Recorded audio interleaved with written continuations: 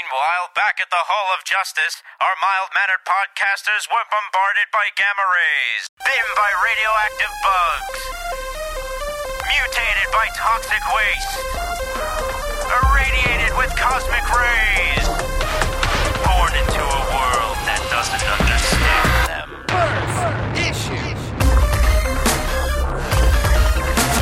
Limited edition.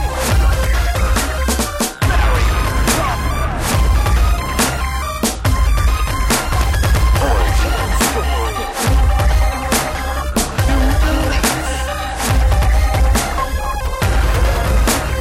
Second printing.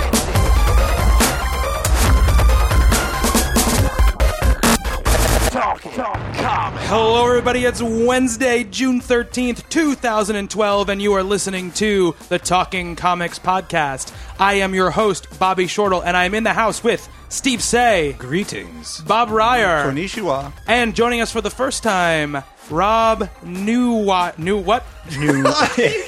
forgot it. It's Newmeyer. Newmeyer. I almost said New Wire, and I knew that wasn't right. Almost. Yeah. But hello, everyone. Newmeyer. Rob, tell everybody how we know you. Well, I sell you your comics. You do sell us our comics. Yeah, Rob is responsible for my weekly hauls every week that people freak out about and tweet me about. Rob is the dealer. He's the man. I'm the basement dweller, I guess. Yes. No, it's fun being able to recommend and give people what they want. Al Capone used to say the same stuff, Excellent. I'm only giving people what they want, Booze, babes, gambling. It was great. And comics. And if he were alive today, he'd be selling variant covers, I'm sure. Exactly. And let's be fair, Steve. There's no one to blame for your rabid buying of comic books but yourself. No, it's really your fault. How's Yes, my it is fault? your fault. You started this it. whole thing. Yeah, you didn't have to say yes when I asked you to be on it. No. So it goes back to that one day on Facebook where I wrote, I'm looking for somebody to write for a comic book site. And Steve goes, hey. Hi. Yeah. I like to spend money. Yeah, thousands and thousands of dollars later. Try and push the blame on other people. Yeah, here It's the we only are. way. It's the only way to get through the day. It's how I sleep at night. All right, so today on the show, we're going to be talking about the new 52, the books that have come out, the books that are getting cut, the books to come out. But before we do that, of course, we're going to do Book of the Week. But I want to ask, Bob and I saw Prometheus yesterday. Has everybody seen it here at this table? Nope. I have not yet, but I am. Oh, my goodness. I read what it was. I read all the spoilers. And Why stuff. would you do that? Why would you do that? I love aliens. I'm just not as into the whole Ridley Scott thing as a lot of people are. So I'm not rabid to go and see the book. I mean the movie. Sorry. Right. So I just wanted to know what it was about. I read all the spoilers. I read the. No spoilers. No. I will not ruin anything. But I read the meaning behind things. I guess you could say. So Yeah. I'm up on it. I'm not actually, as far as Ridley Scott goes, I feel like it's been a while since he's made a really great movie. This movie, I feel, is pretty great. I agree.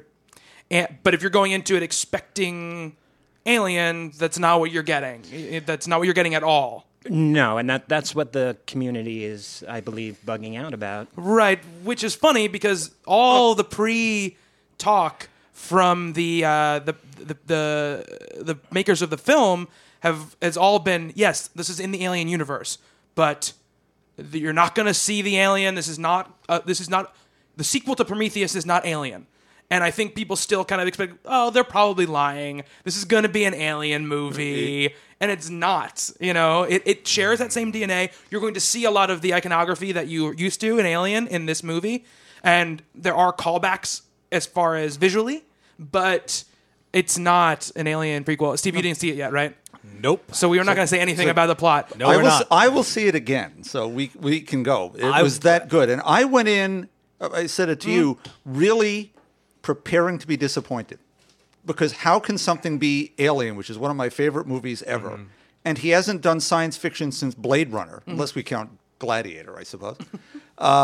So to be so blown away by it as I was, it's serious science fiction, no skimping on action stuff, a lot of cool a lot of nasty things happen. Yeah. And great cast. Yeah, great cast. Fassbender can do no wrong. He's just amazing. Oh, I like him a lot. Yeah, he's great. Numi Rapace Yeah. is And Charlize fantastic. Theron's in it, right? Charlize Theron Yeah. is in it as Yum, well. Yum, yum, yum, yum. And it is one of the most beautiful looking movies I've ever seen. It mixes practical and visual effects nearly flawlessly. That's why I definitely will go see it. And like I said, I don't care that I'm going in knowing everything. It does not bother me at all. Gotcha. Interesting. Even the stuff in Iceland or whatever he filmed, that beginning sort of travelogue sequence that then leads to a nice surprise. Yeah. Really just amazing to look at. It's a pretty stunning movie. So I wanted to get a little of that talk out because that's the biggest thing kind of in geek culture happening right at the moment, I think. But let's get to talking about some comic books. Do we have to? We're having fun. We have to talk about comic books. We're going to get to our books of the week, but before we get to that, Before Watchmen started this past week, and since we did a whole podcast on it a couple months ago, I figured we should probably at least talk about the first issue, which is Minutemen #1, written and with art by Darwin Cook. So, Bob, what did you think of Watchmen Minutemen #1? Enjoyed the heck out of it, despite it being everything I knew before, basically. Right.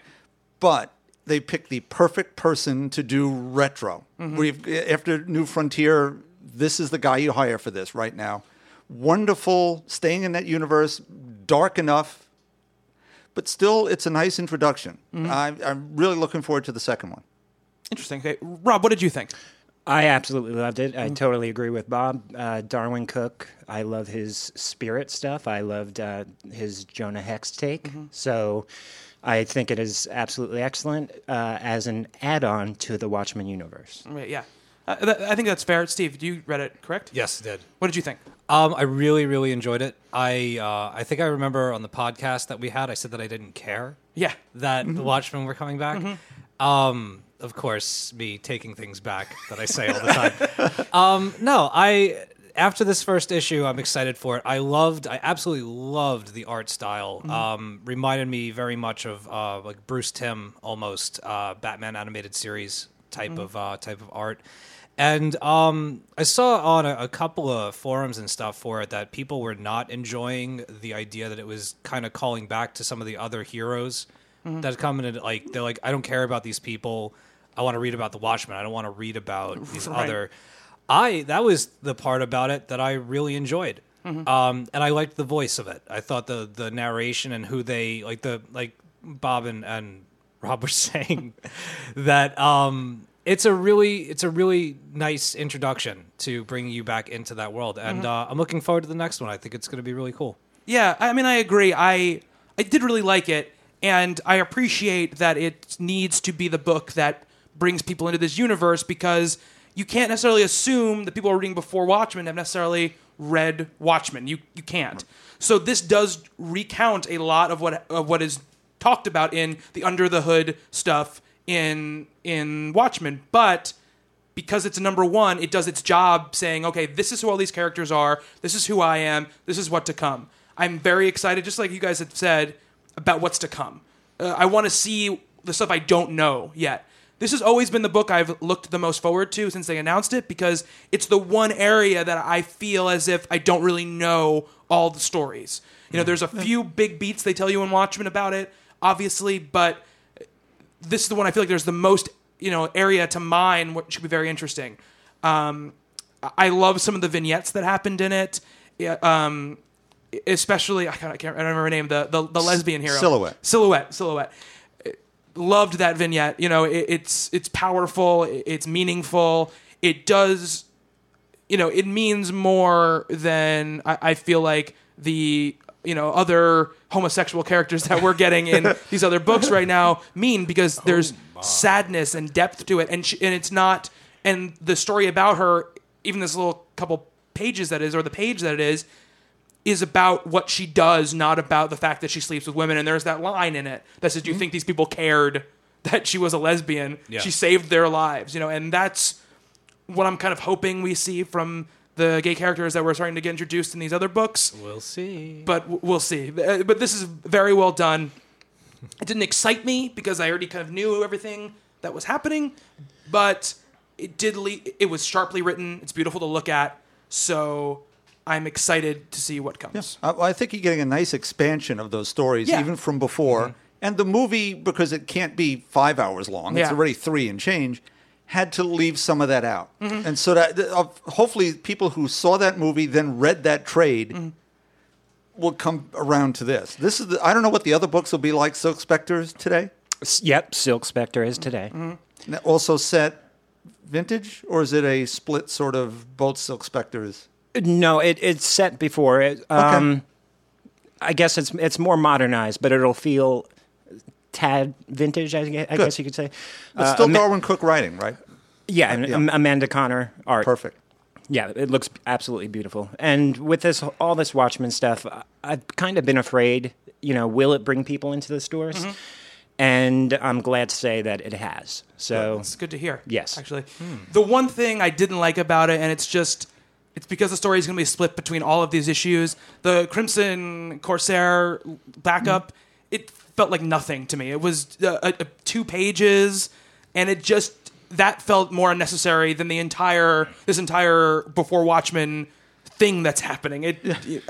With any backup like that's 2 or 3 pages, I read them, they slip out of my head, and at the end, when everything's all together, I'll just go through and read it again, and it'll make 1,000%, more sense. But I hate it when that happens. Yeah, you guys are way ahead of me. I didn't even read it. Oh, knowing this was going to be an issue, so I'll read 2 of them in one shot. Yeah, that's probably a better idea. Probably when it gets put together into a trade, it will be a really good story. But to start out with, because the Black Freighter is one of those things in Watchmen that is this amazing kind of sneaks up on you story in a lot of ways. It starts to develop into a parallel to the story of Watchmen, and that's a lot of baggage to come with the story, and it can no longer be a surprise. So it has to be something really fantastic, and I can't tell if it's good or bad from those 2 pages, and that's a little disappointing because it makes me feel like, okay, I have to buy every single issue of Before Watchmen, all 6 of each run to get this whole story. That seems a little ridiculous. Yeah, well, there will be a trade, so that's the optional thing to do. Right, yeah. And I'm going to pick up all the number 1s, at least, and then see which ones I don't like, and then I'll just drop the ones I don't like. So we'll see. I'm excited to pick up Silk Spectre today. For all those people who were so negative before, I wonder how many attempted, or at least sampled this, reading it in the store, or tried to get it. Is it online yet? Did they already digitally? Oh, it's out. It was, DC does all their stuff. Okay. Day and date digital. I'd like to see some of the naysayers and what they said. Maybe they'll have a change of heart as Steve did. Yeah. I mean, I don't think there's anything in the book that's going to make a hater change their opinion. Because it doesn't do anything new. It's not the issue that's going to make people go, oh, well, this is why they're doing Before Watchmen. I'm pretty sure I know someone who hates it. Oh, yeah? Alan Moore probably has some problems. He hates it no matter what. He hates everything that anybody ever does with anything he's ever touched. Yeah. He's very grumpy man. When he does something original, maybe you'd have more of a complaint. Zinger! Snap. He takes his name off even the good movies that are made out of his work. So, whatever. But Before Watchmen, I thought it was very good. In that vein, to get the big stuff out of the way really quick, AVX 5 came out last week. Yes. For me, it's the first Avengers versus X-Men book. Not first. I really liked issue 2, with Jason Aaron issue.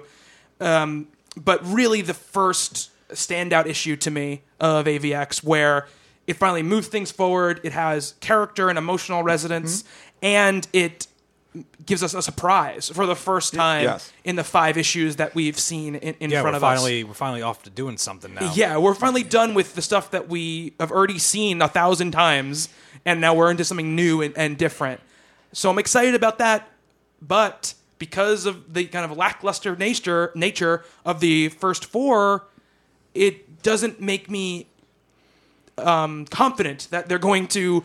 I might have to read another 4 issues of just like treading water, and then I get a really cool issue.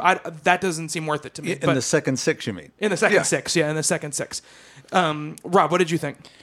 I'm very jaded with all these event books. A man after my own heart.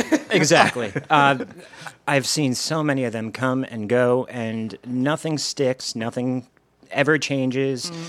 So what will happen at the end of this? No one knows yet, obviously. I mean, as of now, we have Power Rangers, I guess you could say. So it will be interesting to see if what they do sticks. And, if it does, kudos to them. If not, but I'm expecting it not to. Right, yeah. So. And they're changing artists after issue 5? Because at some point they're changing artists, right? Yeah, because there's no way that they would be able to get all 12 issues done. Right, yeah, exactly. So, yes, they're definitely changing artists. I think they're going to... Who are they going to? I'm not even sure. Well, what did you think of the issue? Did you even read it? Yes, I read it. I'm pointing at Steve right now. Pointing at me. Yeah. Yeah, no, I read it. I'm excited that something happened at the end. It was definitely a cool issue. But, to just echoing everybody's thoughts, and I mean, we've talked about this before, and Rob and I have talked about this till we were blue in the face, that, is what's happening in these books, is it going to matter? Like he said, is it going to stick? We've had predictions as to what this is going to amount to. We've predicted what the end result's going to be, and if that's what it turns out to be, and we called it from before the event even began, that would be really sad and a huge waste of time and money. And, I'm enjoying it to a point. It's not the first book in my to-read pile. I feel like every other week, which is when they do come out, but I'm always reading AVX stuff. And I think maybe three books, whether it's tie-ins or not, maybe 4, have mattered to me. Everything else I've read, and it's been like, all right, I've heard this argument before. Yes, but the only stuff that's been really getting me is the Wolverine and Hope stuff has been really cool. I could take or leave the Captain and Cyclops pissing contest argument shit in every issue. Yeah, I don't Scott Summers, his arguments, he keeps saying the same thing over and over and over again. He's not adding any depth to the situation, and it's supposedly supposed to be a big deal, but he just reminds me of a big kid. Yeah. He's just we think this is he's so sure that what's gonna happen will happen. And if it turns if it turns out that it just means that New Mutants can come about, right. Big deal. Yeah. There's gotta be some kind of consequences or catastrophe or major deaths, even though they can always bring people back. It would be nice if there were consequences to this, and so far I don't see any. Well, you can't do the reverse of the No More Mutants, right? House of M kind of thing. You can't do No More Superheroes because then you're not going to publish all the Marvel books in a month. Yeah. Which is kind of bad. I enjoyed this much more than the other ones. I've been slagging all the other ones for now 4 months or whatever it is, however long it goes. My real problem is you mentioned the waste of money. I've been buying these books, not all these carryovers, because except for you got me to buy some Wolverine X-Men books, which have been very good. I've bought every one of these motherfuckers. Well, you're crazy. Yeah. See, I buy an X book, it's X Factor, which doesn't cross over into these things, which is good for Peter, I guess. He didn't have to put up with this. But we get to this same situation. Thankfully, I'm not buying AVX Versus, right, where you can see the same thing spread out across 12 pages. But the first 4 issues have just been nothing. Circular arguments to circular battles to... Could this have been done in 2 issues or 3 or I think it could 1 be done in instead of 3 12? issues. I know that they're they're lining up events and they're showing you, oh, this happened when this was going on. But how many panels do we need of Captain America talking on his cell phone? Oh, it's horrible. I've seen him wrap up that conversation 4 times. Yeah. It's true, but again, Marvel wants the money, and the books are on top of the charts. I mean, the past month, issue 4 and 3 were their top-selling books for the whole month. So, but I mean, we've discussed. Well, I've ranted, I should say, rather than we've discussed. If you load everyone's money in, as consumers, and top load it into, I have to buy X books. Well, then they're not buying Deadpool or Defenders or anything else. Right. Which they're not. Right, but they're forced. You're forcing them to buy one thing. Right. If they decide, I don't want to buy this anymore. I don't like the X-Men anymore because Scott's acting like an asshole. Well, they may drop all the X books, and then you haven't created a new customer. You've lost someone who is buying 4 or 5 books a month. I will say, to an event. I understand that line of thinking, and to a point, you're correct. But Marvel's not forcing anyone to buy anything. You know, if now they cater to a audience that generally has the compulsion to collect, Right. and to buy The everything. desire to be forced. Yes. Yes. So do they have a responsibility to not do that? I don't know about that. They're a company that's supposed to make money. If you don't like the AVX books, and the general consensus across pretty much all of the internet is that they have been no good this whole run. And as Rob says, they're at the top of the sales charts. They're at the top of the sales charts. They're the best-selling books of all comics. So in the end, it's up to you as a consumer. You vote with your wallet. If these events weren't the best-selling things every time they came out, Marvel wouldn't keep doing all these events. 100% agree. They do it because people buy it. That's what people gets attention on them. So should we say to people, don't be sheep? It's not about being sheep. It's just be discerning. Don't buy something just because people tell you to. But, Okay, I have a question. Okay. What would 10-year-old you think of this book? Right. 10-year-old me, let's see, so in 1966, okay, they didn't do things like this. No, okay, you know what I mean. Okay, the 17-year-old me, Avengers Defenders, first huge crossover, was done so much better than this was. The whole thing was wrapped up in 4 issues of each book in the course of a summer. Mm-hmm. And there were consequences. The Black Knight, who had been turned into a stone statue, got restored, and we had the Hawkeye, who had changed sides. Great battles, great dialogue, and all one writer, Steve Englehart, who did both sets of books. No, so it was I consistent definitely throughout. Yeah, I've read those. I absolutely love them. So But I love those. So I don't know that 10 or 15-year-old me would have been any less discerning than the 56-year-old me was at this Okay, point. let me put it a different way. Okay. Maybe Steve or Bobby. A 10-year-old today, you go and see the Avengers movie. Someone tells you, "Oh, hey, Avengers, X-Men, go into a comic book store and look, they're all together." What would you think? I think it was awesome. Yeah, I mean, I am very happy because I've seen many new kids come in and That's great. ask That's for this what it's book. about. That should be about. Yeah. Exactly, because they can come in and we just expand their mind. Give them, well, what I said was almost worth. Give them Jeff Smith's Bone, or just great books for. Maybe we should edit that bit out and replace that title with something else. Yeah. But yeah, no, We'll because give him Jeff Smith's Bone. Yeah, that's good. We'll give a new 10-year-old Jeff Smith's Bone. that's why I was hesitant to say it. But it was good. No, you Just weren't. go for it. Keep going. Okay. But yeah, I mean, it's great because then we have new people to work with. We have new people to show all these years of great work to. Yeah, absolutely. And again, Bob, what you were saying, you mentioned 17-year-old you. By the time you're 17, your discernibility has started to come into play. My opinion is before you're 12 years old, everything is awesome, right? Everything is awesome because you have nothing to compare anything to. It's, oh, this is awesome, that's awesome. If I was 12 or 10 when Transformers came out, like, this is amazing. That's what I would be like. 17-year-old me, 27-year-old me, 29-year-old me, whatever, would be, this is not very good. So, and you were always talking, right, Bob? You're always talking about comics have to bring kids in. Yeah. Right? So if this is doing that, then I don't have a complaint. Yeah. From the retailer, it's good to hear that.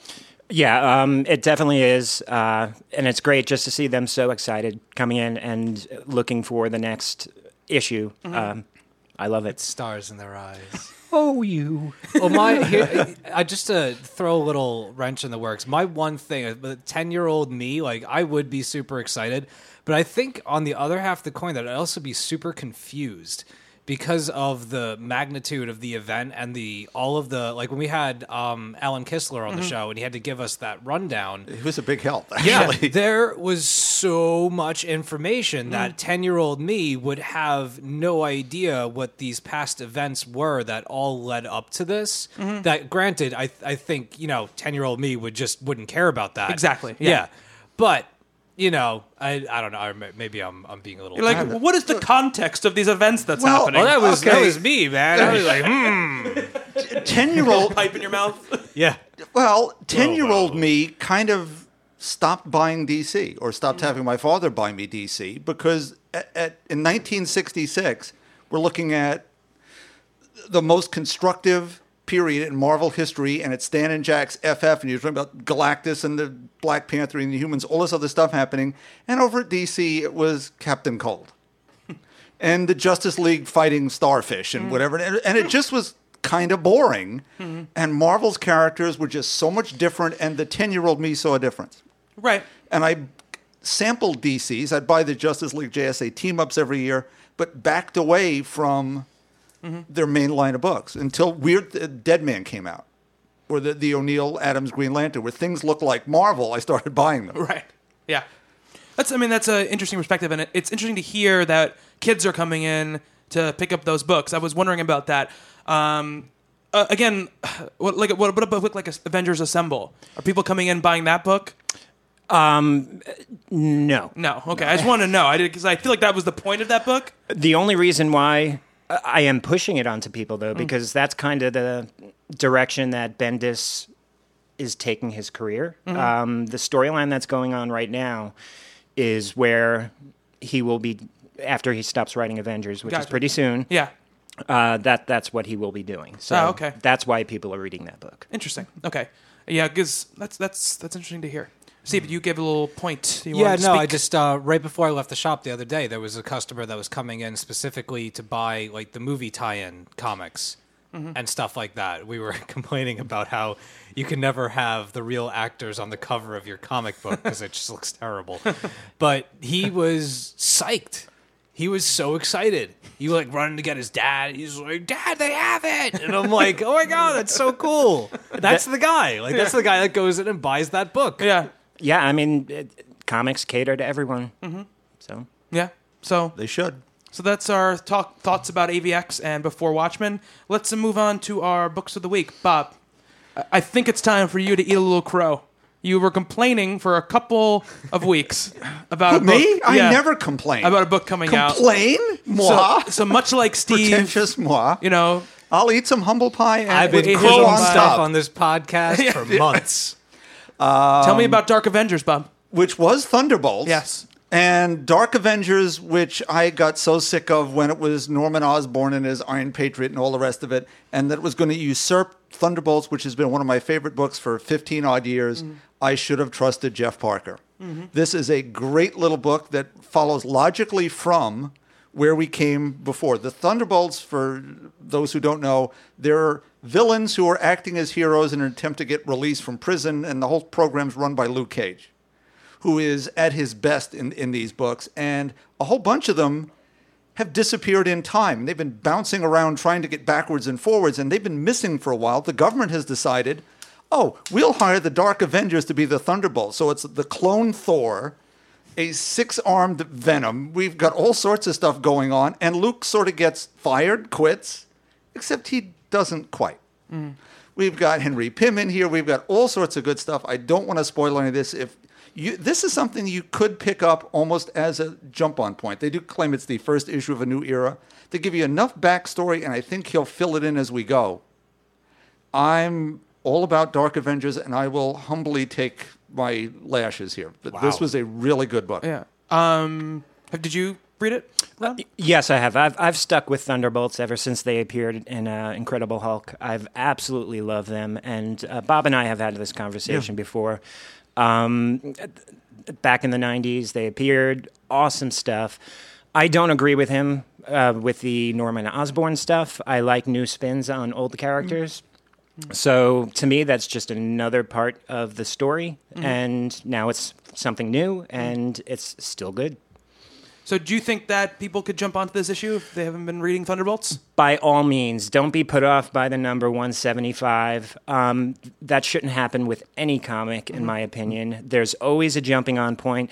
Don't be afraid to just go up and ask, because if it's a good retailer and they know their stuff, they should be able to point out exactly where to go. Right. Boosh. That's true. To be fair, we've talked about it before. There's a very small number of retailers that would be kind enough to you to be nice enough to you to point you in the right we've direction. all encountered the other ones. Yes, we have. I asked for a book last week, and they went, I don't think we have it. And I said, you think? Or you know. Do you know? And he's like, no, I'm pretty sure we don't. Yeah. And I'm like, you want to help me check? Yeah. Oh, well, did you look in the stack over there? Yeah, I did, but like there's boxes underneath and there's stuff in the back and no. Oh. Well, then good day to you. Thank you for being Good so day to helpful. you, sir. Yeah. So helpful. Yeah. I went to I talked about this story before, but I went to a comic book shop once, asked them if they had an issue of a book. They looked at me like they didn't know what the book was. I said, it's this Uncharted series. It's based on a video game. It's from DC. They go, is it up on the wall? And I said, no. They go, well, we don't have it then. Wow. Yeah. And I was like, thank you. And I just left. Yep. Yeah. Like, I will not buy anything from you ever. You know, Thank you very much. we talk a lot about the books themselves. That Jim Shooter always used to say that every book is someone's first Marvel comic. So you should be able to understand what's going on. By the same token, as someone who's been in retail for 40 years, I hate even saying it that way, it's someone's first time in your store. Yeah. You don't, not knowing, you don't throw them out the door with attitude like that. You Yeah. try very hard. I worked in a record store for many, many years, and we had more Blue Lady customers at Christmas time because they would come in with a list that might as well have been hieroglyphics from their granddaughter. Right. Can you help me? Yeah, I tell you what. You could get on that line with 20 people on it. I'll send someone to the shelf to get all your stuff and get you out of here in 10 minutes. No, you're not going to do. Yeah, we're going to do that for you. Trust me. And those people would come back every year. You'd see them all the time. Just a little bit of consideration. Amazing. I get psyched when I know it's someone's first time in my store, our store, I should say, because I know from then on it's my first impression to basically make them my customer, and I know they'll come back. I could point out, I'll ask them what TV shows they like, what movies they like, and from there, I'll form a consensus Look on what, them. look what you did to me. First day that I walked I into... told you not to tell anyone. No, the first day I walked into your shop, I came early, and there was nobody else in there. And instead of normally me, I'm a little weird, I would have been like, all right, and then left. But we got to talking. We talked for like 2 hours before the books came, and it was awesome. And I've been in there every Wednesday since. Well, I'll tell you, for me, I started out this thing, the New 52, I started getting back into comics, and my whole thing, and you guys, Bob, was I'm just going to buy them on my iPad. That was what I was going to do. I'm just going to buy them digitally. I don't want to bother going to a store where they're going to be rude to me. I'm not going to be able to find what I want to find. And that was my addiction for a long time, for months, until in January for my birthday, a friend of mine got me a gift card to your comic book shop, Tor Comics, and I went in there, and it was the first experience I'd had in a shop that was genuinely positive, not just like not negative. It was positive. And then since then, I've bought more and more of my books there. I'm down to just like a few books digitally, just because that's how I bought all of them. So I don't want to start buying physical books when all the rest are digital. And it's partly because it's a good experience and it's a local place, and I want to support local businesses. But it's great because I feel welcome when I come in there, and I feel like I'm coming there to see friends, and it's a great feeling, and that's. I absolutely love Wednesdays because I get to see the best roundtable of discussions every week. You have Bob talking to movies with Lennox. You have Steve talking to Brendan about Red Sonja. I mean, it's many different things. It's absolutely amazing. But that's on you, though, being the ringleader. It starts, the Italian expression is the fish stinks from the head down. So in this case, yours doesn't. So I don't know. That was a long way around. Wednesdays are a riot at the store. Yeah. It's serious. It's like a bunch of vultures circling a carcass. Who wants one of these? Yeah. There's a hierarchy to it, though. You need the hat with the spinning hypnotic thing. The ringmaster? Yeah. But let's get back on track with some more books of the week. Yes. Who's next? I'll go. Mine is a digital book, actually, after talking about going to comic book stores and buying physical books. But this book is digital only right now. I think it'll come out in print probably after. That's what DC does, right? They put their digital books out first there, and then they put them out in print. But it's Batman Legends of the Dark Knight, #1, and it's written by Damon Lindelof and with art by Jeff Lemire. And it's, a pretty small book. It's a short kind of little story, but it tells... First of all, it's a depiction of Batman that I'm not really used to seeing at this point. He's a little bit of a dick in the book. He's very cocky. He's very self-assured. The base of the book is just the assertion that he has no weakness. That makes him better than Superman or Green Lantern. Superman is kryptonite. Green Lantern is afraid of the color yellow. All these other things. I have nothing. He does this big thing. I have no weakness. And this book is all about showing what that weakness is. And I don't want to give away because there's a surprise to the book. But Hard water, maybe. Yeah. It's DC. Come on, he has to have something ludicrous. The Jeff Lemire art is classic Jeff Lemire art. It's simple but highly evocative. There's no mistaking that this looks almost like in the Sweet Tooth vein. In the way it looks, and it's just great. And I'm a Damon Lindelof kind of obsessive, so being a huge Lost fan, so it was like a perfect marriage of two of my favorite creators, and I just really dug it. It's a really short read. It only costs 99 cents on Comixology, so if you guys have a way to read digital comics, pick it up because it's pretty great. Rob, did you get a chance to check it out? I have not checked it out. I've read the preview stuff that they've been throwing around on websites and such. I'm excited to read it. I love Jeff Lemire, obviously, and Lindelof is great. But yeah, I highly recommend that.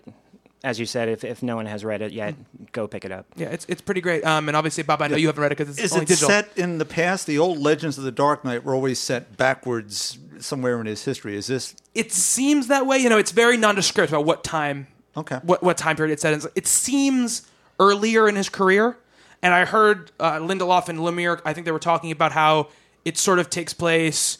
Because year one still exists in this New 52, so it takes place somewhere after year one, but somewhere before the events of, Batman that we're seeing now. So yeah, that's the deal with that. But it's definitely a must pick up book. Rob, what do you got for us? Mine is Ultimate Spider-Man 11. Awesome. I am a Spider-Man freak. All my life, ever since I was 7. First thing I had ever bought was the first appearance of Hobgoblin in Amazing Spider-Man. So I've been following all of this through the years, and since Miles Morales has been on the scene, it's been nothing but an excellent book. Bendis, great job. David Marquez, great job. And I'm just very excited to where this is leading. I don't want to give anything away, right. But it leads to the next big Spider-Man event book, which is Spider-Man. Which is out today. Correct. Woo! Yeah. So yeah, I'm just super psyched about all that. Yeah. Talk about a great book for somebody who's just starting to read comics to jump in on. That Ultimate Comics Spider-Man #1, the first Miles Morales book is a great place to jump on. It's excellent. It's very unexpected. People automatically assume that they're going to hate the character, and it's very much not so. I think that it perfectly depicts what someone would go through if they were faced with all of these family problems, with gaining these powers after such a huge hero had passed away. It deals with it great, and I've seen many people pick up the book, read it, and immediately want the trade or want the back issues. And, that makes me happy, just being a Spider-Man fan. So, I know Steve has totally loved the book. I absolutely love it. And this issue in particular, there's several things that are about to come to a head. 2 things in particular. There's people that want to talk to him, and there's somebody that he's, internally he's dying to talk to, dying to confess to, and I'm waiting for that to happen because I think it's gonna blow up. And I love the struggle that he's going through. I like the idea that it feels like a child has been given the powers of Spider-Man. Bendis really nailed that aspect of it. The family, you have the family turmoil. He doesn't know who to trust. You have his friend being left on the sidelines, where he's enthusiastic and all he wants to do is help. And because he can't be a part of that world, he's being left in the dust. You feel for him. And it's just been great. And, a lot of people, even my own friends, they're like, oh, is that the Black Spider-Man? And I'm like, no. First of all, no. But it's that kind of attitude that it pisses me off, to be quite frank. I don't like it when people automatically assume something. I mean, I'm guilty of it every so often, but I usually end up retracting. I at least explore it. My whole thing is you can't talk shit about something unless you know what it is. Right. Amen.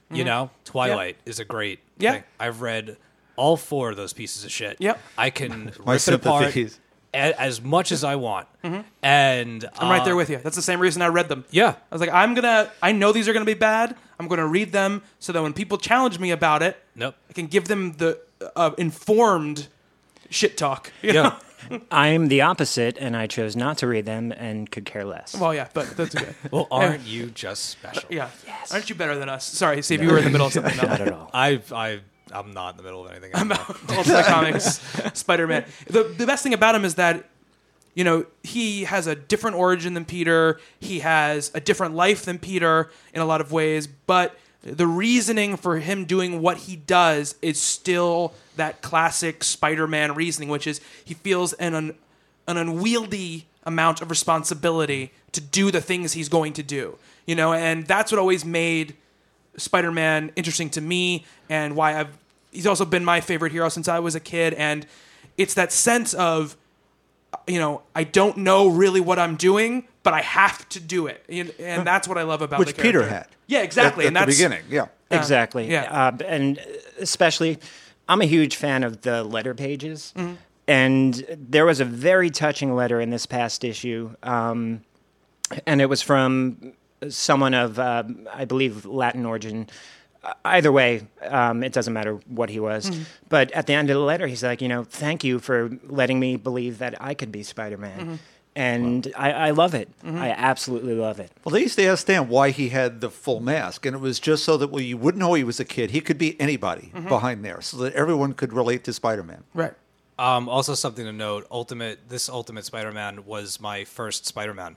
Oh, Yeah, Look at that. little Oh, fun fact. look at and that. he turned that Miles Morales character turned me on to he took over for Peter Parker after he died. So Yeah. then, of course, it was, well, how did he die? And then I bought the Death of Spider-Man, Ultimate Spider-Man, which was absolutely one of the best books I'd ever read. Yeah. I loved that. And then I jumped on the Ends of the Earth arc and went into back issues of stuff, and it really opened up the doors for me. So I loved the character, and I love the series. I think it's Yeah. great.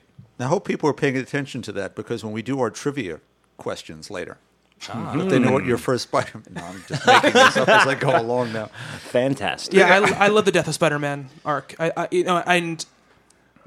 had read it once. It was pretty much all out, and I had heard some reactions before that were very mixed. But when I read it, it delivered on all those things that Peter was. It was the payoff of who Peter was in every way, and it was a universal story in a lot of ways. And it, Rob, do you want to say? Yeah, I mean, I'm not afraid to say that things make me cry. Yeah. I cry at stuff. That book, The Death of Spider-Man, made me cry. I cried Right. at the end. There's probably been about 3 or 4 books that have ever made me do that, and that is one of them. Yeah, there's a wonderful issue in that run where Jameson calls him into his office and is basically like, "I'm sorry." He apologizes to Peter for everything he's ever said about him, the way he's treated him, and it's just this amazing moment because it's in all the history of Spider-Man. You don't see that, and it's one of those rare things where it's something unique and new that you can that he can do. That's why I love the Ultimate Universe, because that stuff can happen. Yeah. So yeah, that's great. So we're going to end our book of the week with Steve, who's actually going to kind of lead right into our topic of the week. Steve, what's your book of the week? My book of the week, I'm just going to say a few things about it. My book of the week is Earth 2, Number 2 by James Robinson with art from Nicholas Scott.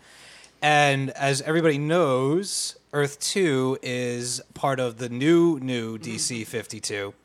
And it's... Yeah? Yeah, It is? that's right. Yeah. I was just counting the news there for a second. Yeah. I mean, I'm not going to get into it too much because I'm sure that we're going to end up spinning off and talking about a lot of stuff. But I just wanted to bring one thing to the attention. Well, two things really to the attention from this book. Is you have the introduction of the Flash in this issue, or the new Flash, who is Jay Garrick, is given his Flash powers from Mercury, who crashes into the planet and he's dying. Some really fantastic art and moments where Mercury he's cracking, he's decomposing. From an art standpoint, I loved it. I thought it was really cool. But this is actually, there's so many firsts for me with all of this comic stuff that this is, I think, the first time I've ever seen a hero be given his powers, like the passing of the torch kind of thing. I mean, the Spider-Man thing's a little like that, but It's kind different. of different. It's different. But I just thought that it was. I mean, I know Bob, you had mentioned that you liked the dialogue from Mercury when he was talking to Diana About the in death issue of number all one. the gods. Yeah. Right, and I loved that too. But it was that introduction of his character that turned me onto him. I love the way that he speaks. I'd like to see more of him. I want to see his story. Well, too. like I've mentioned about other comics, like Spaceman that I mentioned, that I love it when a comic has its own language or that it has something outside of the box, kind of like how Rogue has her like Southern drawl, or how Mercury, he talks like the gods of old, so on and so forth. So some really cool, like just really good character moments for this. Really got me excited. I mean, I love Brian Bucciolato's, the Flash and everything, but this was it was really cool to witness the birth of a new Flash on Earth 2. And then of course the thing that was on the edge of everyone's lips for this was Alan Scott. Alan Scott, Green Lantern is coming out party issue. Yep. And I like the way you put that. yeah, well, it is what it is. And it's hooray. Good. Like everybody was making such a big stink out of it. Rob, you had a little bit of information as to how this was planned, or Not even so how it was planned. I just think that the media took a line that someone heard Dan Didio say something at a Comic-Con a couple of weeks before this book had come out. And they took that statement and ran with it. DC didn't throw out a press release about it until there was digging around done. So, they weren't trying to glorify it, which it shouldn't have to be glorified. It should just happen. It's just human. Yeah. Exactly. So I think it's interesting though that if you look at these pages with these two characters, it doesn't take you out of the book, but it's very obvious that when you get to the Alan Scott and Samuel stuff, that like you're reading something else entirely that's going on within Earth 2, that it doesn't necessarily feel like it's a part of the rest of the story just yet. It's kind of highlighted in a way. It's very magical. And But to me, if that were the old Earth 2, and it was Alan Scott and Harlequin out of nowhere embracing that way for an entire page, I'd be put off a little too. It'd take me out of the story. yeah. I mean, I think it's a little bit much, and the only reason I say that is because I felt like it was all that was going on, like the talk of them being together, the talk of their relationship. And I mean, you go from being introduced to this idea of him now being a homosexual character and being reunited with his friend, and it turns out that they want to have a relationship. It gets put on the fast track within a span of 2 pages. And it's very forced and very, like I said, very quick. So in that regard, I felt kind of cheapened a little bit. I'm really happy to see that major companies are making the leap into, different sexual preferences for their characters. I think it's cool that they're going to be more heroes for people of different sexual orientation. I think that they deserve their heroes, and I'm excited for what that can do for the culture. But I've said it before, I'll say it again, just make sure that you handle it the right way, and don't try to don't make it all about the relationship or the fact that he's now a homosexual, because that's what it felt like to me. Right, a little bit of subtle romance would have been fine. Yeah. And build it up naturally as we're seeing. Like I said in my review, like if it was a little bit more casual, I would have. That's the perfect word. Yeah. Well, it's not like when I'm with my girlfriend, I'm like, "You're my girlfriend, and I really like you," like all the time, you know. Yeah. It felt like to me this was the first time Alan Scott had been gay, even though this character is supposedly in this world supposed to have been gay his entire life, whatever. It felt like this is the first time he's ever been like he got homosexual. off the plane gay. Yeah, exactly. That's what it felt like to me. There was nothing natural feeling to me about it. And it felt like he was writing it going, I'm going to show these people how gay these people are, and that was the problem for me reading that section of the book. Yeah. It was kind of my problem, and I didn't really like this book very much. Okay. And I'll tell you why. I feel like the writing was, I don't know, it just didn't feel sharp to me. It felt very over-explainy. It felt like, you're going to be an important hero. Like, all that stuff it felt like to me, And I don't like the Flash's helmet. I think it looks That's a bad helmet. really stupid. That's a bad hat, Harry. It's some sort of I got it. mutated Ant-Man helmet to me. That's what it looks like to me. Yeah. No, it's David Wright's oversized batting helmet after he got hit in the head. People will say, "Oh, but the Mercury helmet, it's kind of silly." Not as silly as this helmet to me. So You don't like the giant yellow Google visor? No, and the weirdly placed lightning bolts. I don't understand what direction they're facing and why they're facing that way. It's weird design, which is funny because I think the art in general is beautiful in the book, and I like the way the Flash moves. Which is different than we've seen the other Speed characters. I also like that Jay here is the Jay of 1940, where he was a slacker. Mm-hmm. He was the turtle kind of college kid. Mm-hmm. So we're going for that. I mean, my Earth 2 is not coming back. I'm up to that. Yeah, and I'm enjoying this so far. I thought issue 1 was better than issue 2. Just the consequences of that first battle were pretty intense.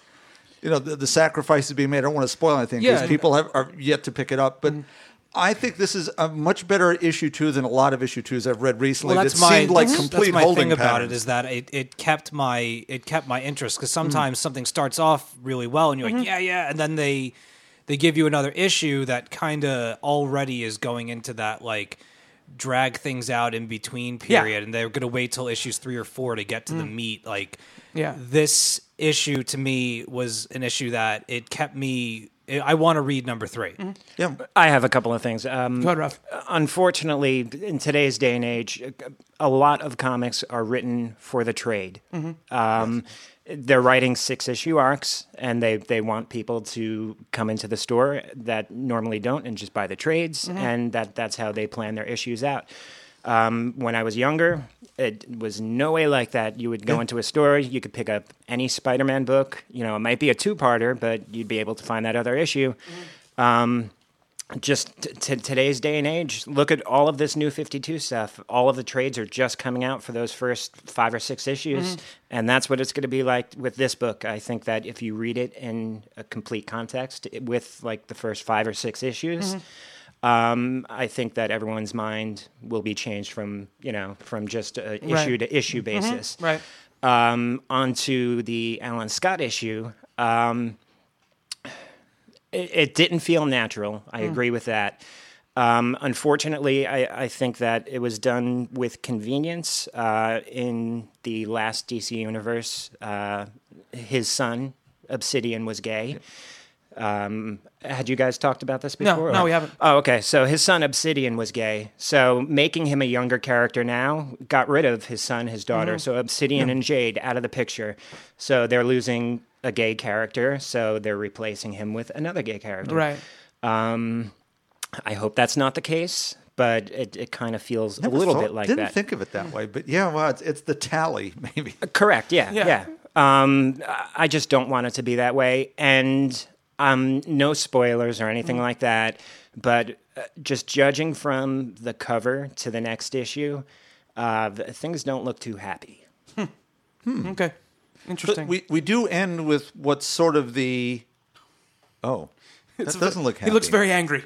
Yeah. And... He looks like he's in much pain. Yeah. Well, He's flaming.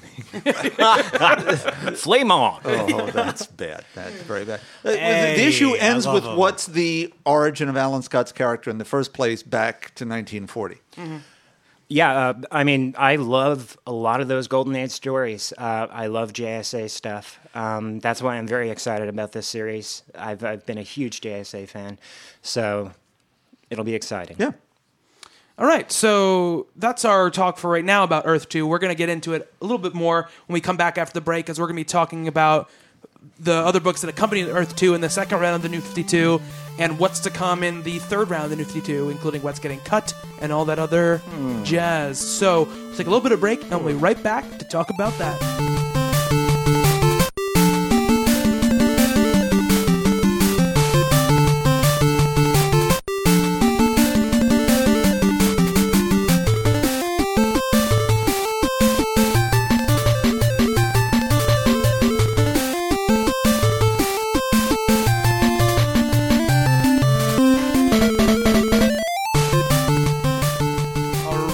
Are back, and we're going to be talking about the new DC New 52. So That's another new way of saying it. Throw another new. yeah, in. new, and the new DC New 52. New. Yeah, Now new. now new. Now new. Right. Are any of these spelled with a G? GNU. Just for fun? Yeah. No. Sorry. Some with a That'd K, though. Some with a K. be- Okay. I like that better. Actually. Yeah, there you go. So, obviously, we talked about kind of No, I got Mork and Mindy now stuck in my head. Nanu. Nanu. a couple months ago, we talked about the cuts, obviously, and the books that got the Ixnay.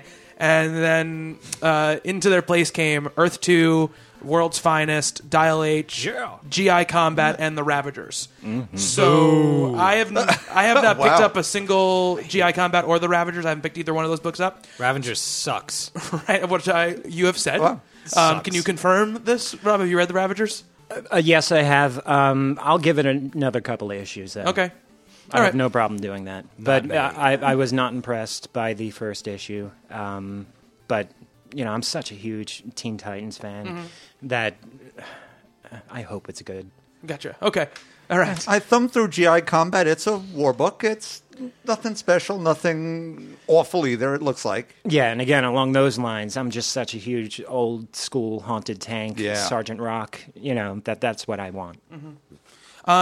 GI Combat, Paul Mahdi and Gray work on that book as well? Yes. They do, right? So that's the only thing about that book that even interests me, because I think All-Star Western is a pretty great great book, but GI Combat, that name just does not make me go, I need to put that onto my pull list. So is it a book that people have you read any issues of it? I'm sure you have. Yes, I yeah. have. So what did you think of it? I liked it a lot. You did, okay. Yes, but again, just going back to all of the old stuff, it is kind of a throwback.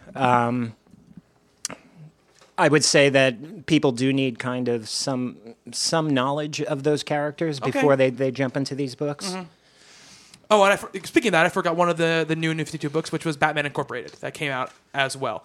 Hell yeah! And Cow. we talked about that I guess last week or 2 weeks ago or what have you. But Rob, why don't you fill people in on your thoughts of Batman Incorporated? I agree with what you said. It's not.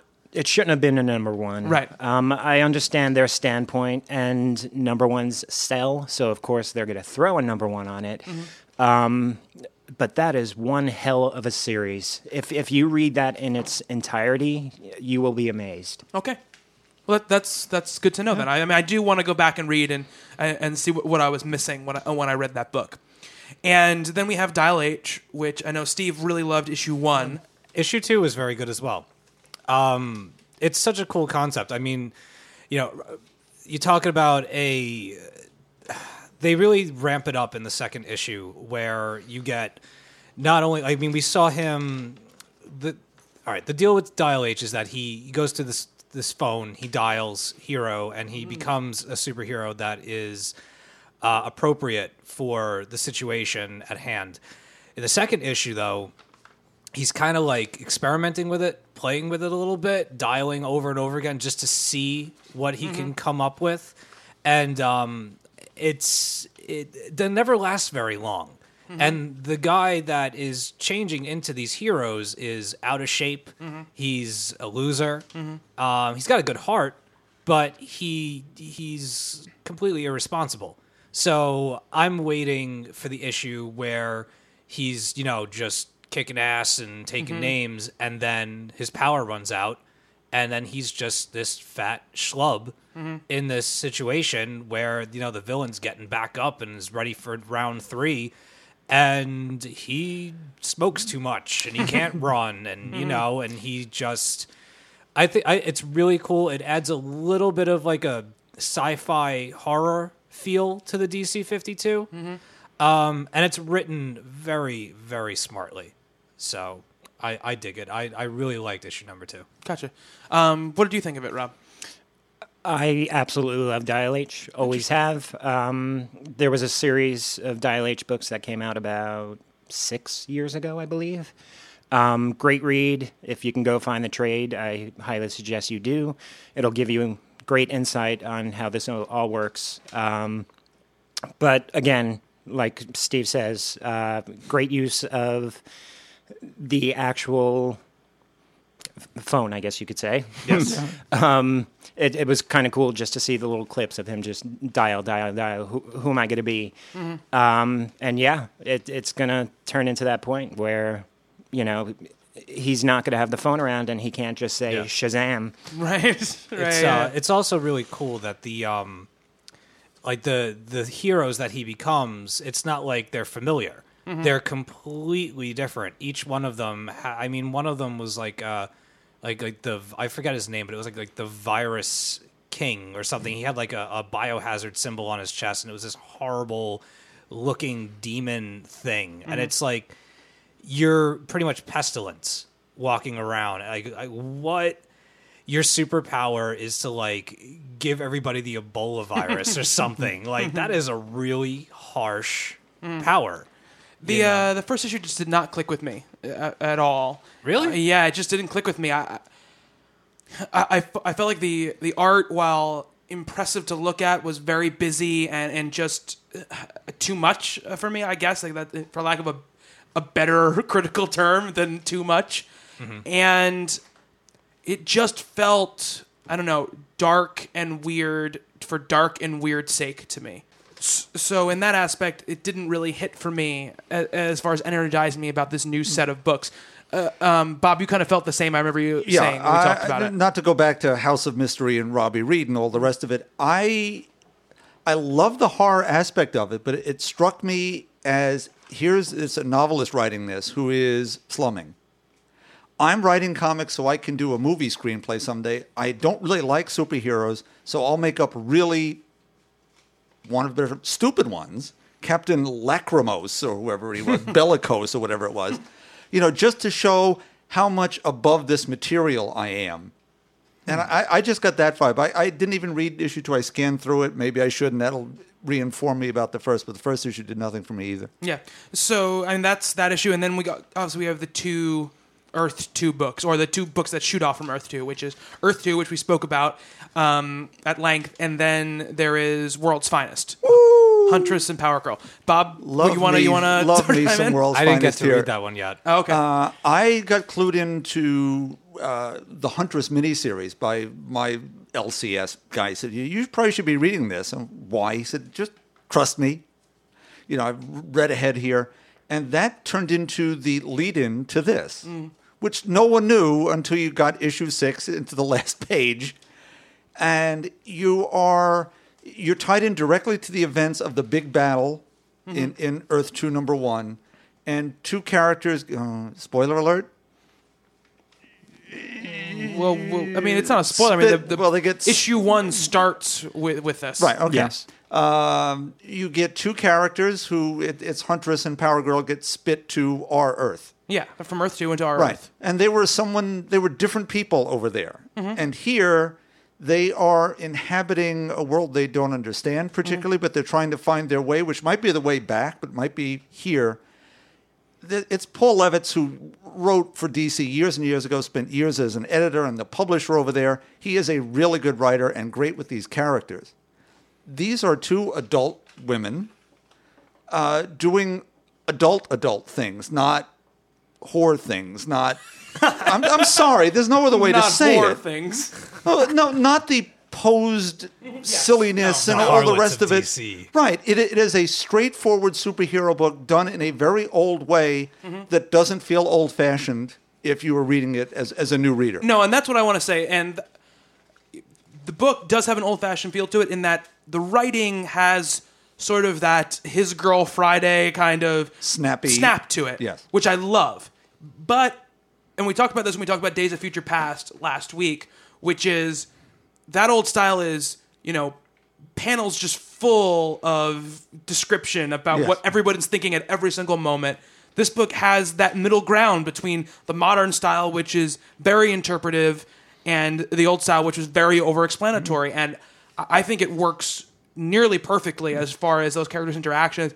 I've spent now 2 issues with these characters, and I already have great affection for both of them. Great. And I think that's great. You haven't read issue 2 yet, correct, I have Steve? not. What did you think of issue 1, though? Loved it. You loved it? Loved Great. it. So we're 3 thumbs up. Rob, what about you?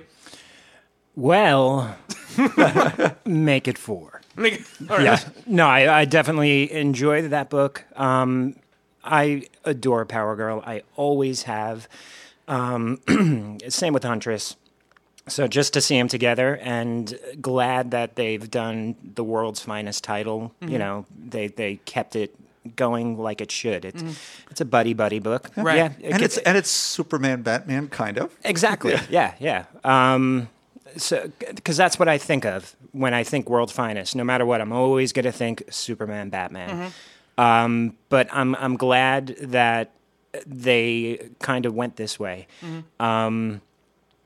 There's too many Superman, Batman stories at this point. Yeah. So they didn't need to throw another one into the pool, I guess you could say.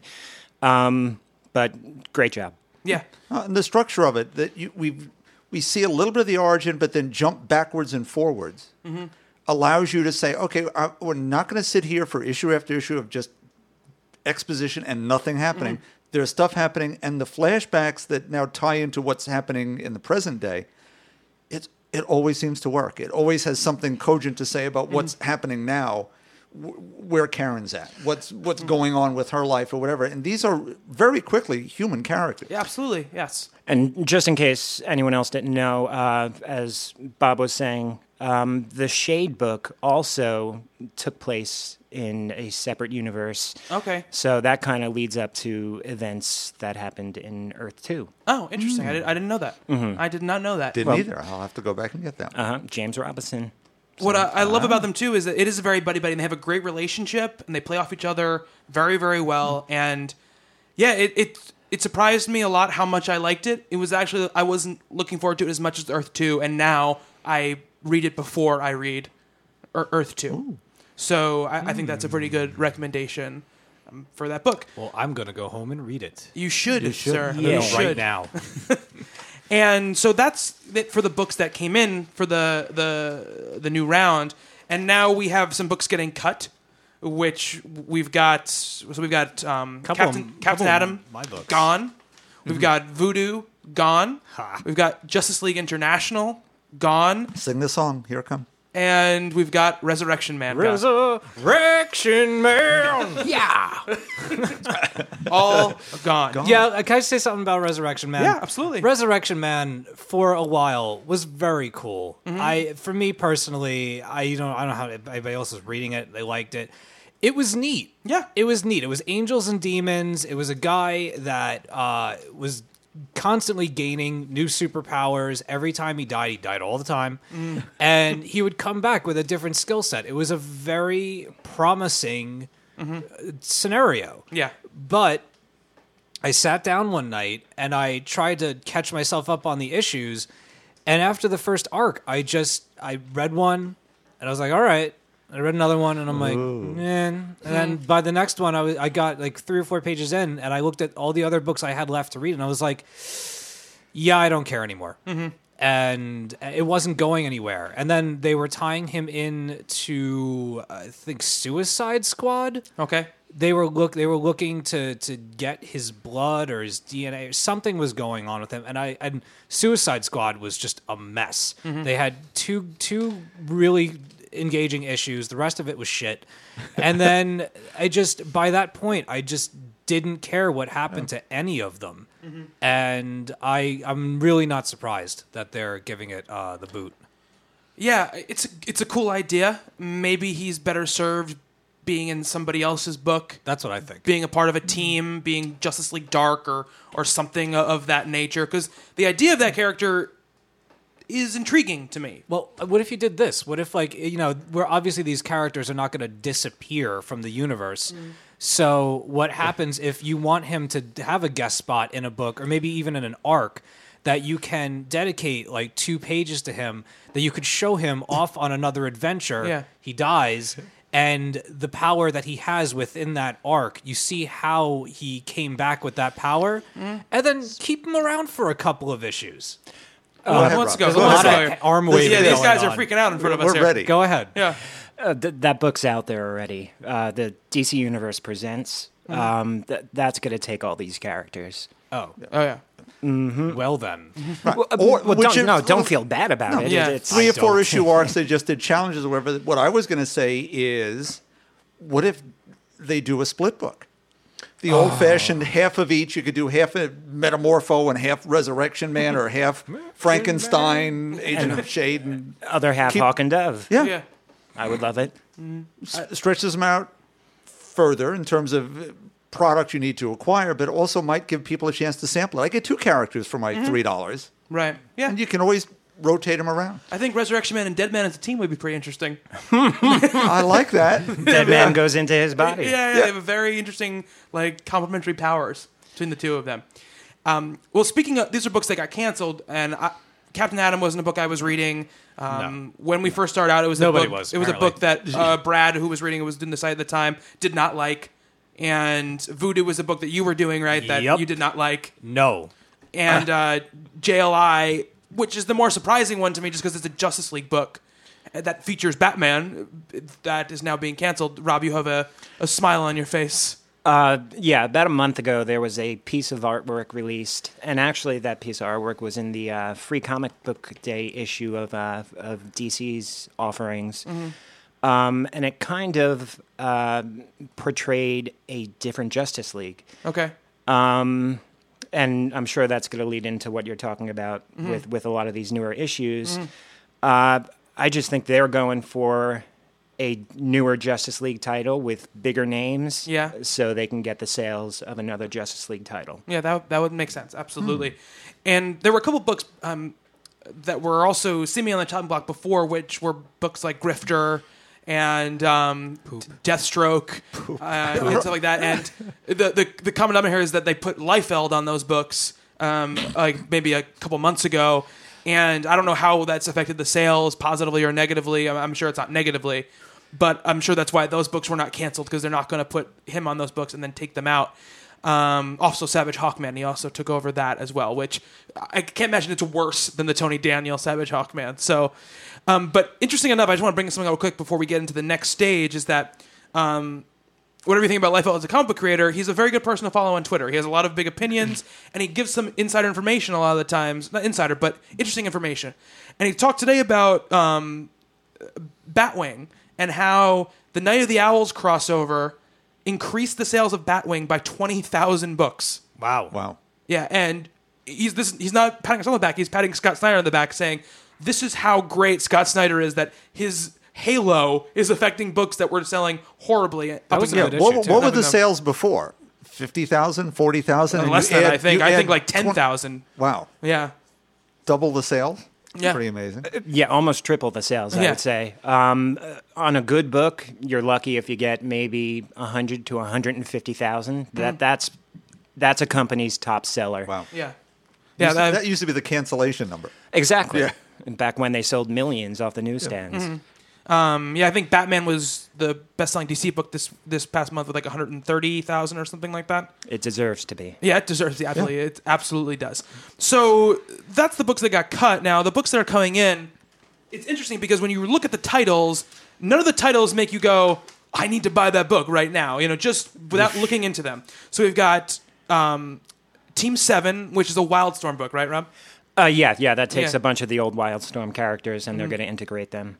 So there's that. There's that. I have no idea. Why don't we get into what that means? Tell Not- people out there what that means. Well, not necessarily all Wildstorm characters, because you do have,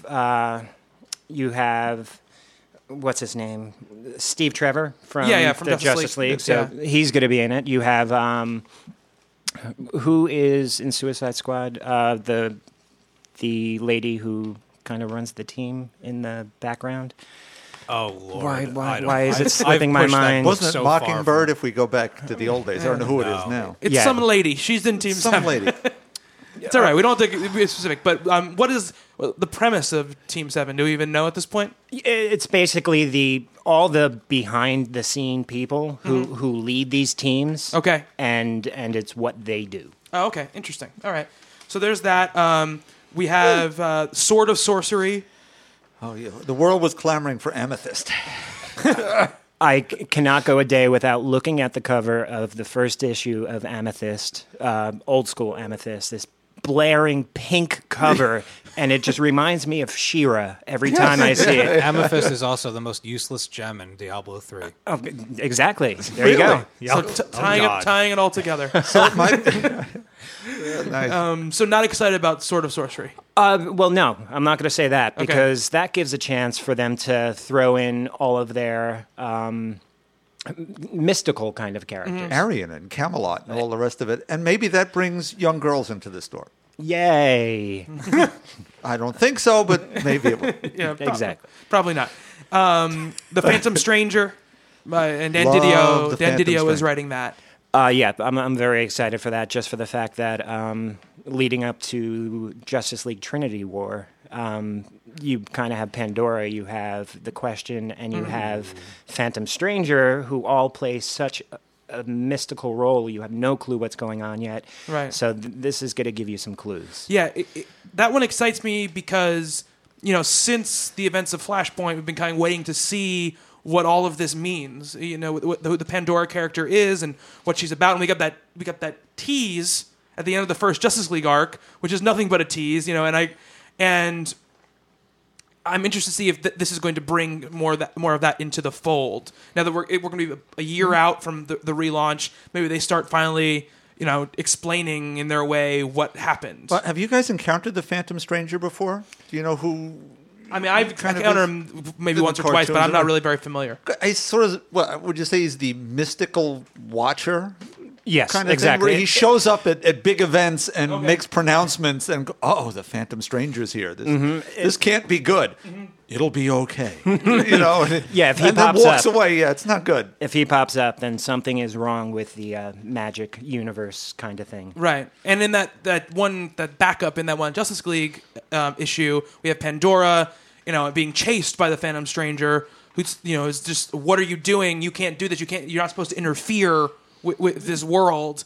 And that's the setup they give you in that issue. So if this new book starts to kind of explain those things, I'll be very interested to take a look at it.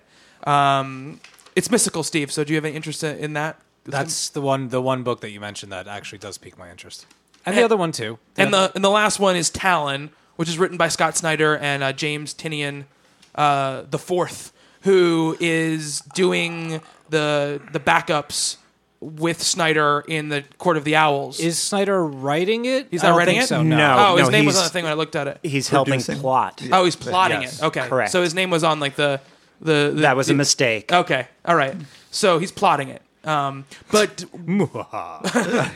But I don't know how much Tinian does on those backups for the Night of the Owl stuff, the Fall of the House of Wayne, but that stuff has been great.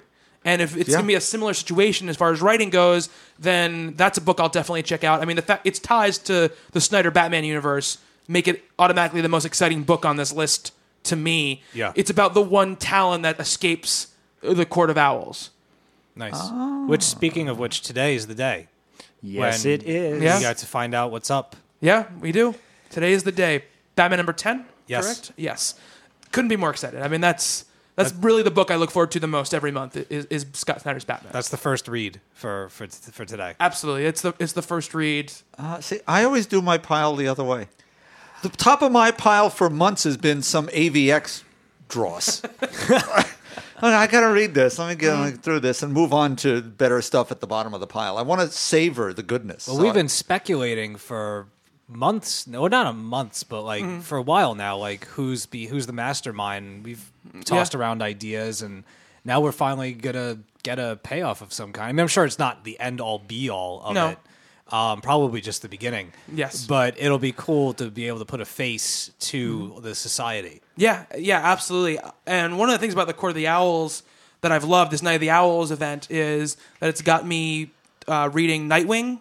You know, and I really like the Nightwing book a lot, and it's really the most tied into that story next to Batman's main story. Yeah. And I'm going to continue reading Nightwing after the event's over, so that's one of the things I'm taking most away, other than the fact that it's a genius event. But we've said that a million times, so it's not much to say. I started reading Nightwing because of the Court of the Owls, Night of the Owls, whatever. And the two issues that tied into it were really good. Yeah. So I am definitely on board for the rest of his run if it continues to be as engaging as the others. Yeah. Are you excited about Talon there, Rob?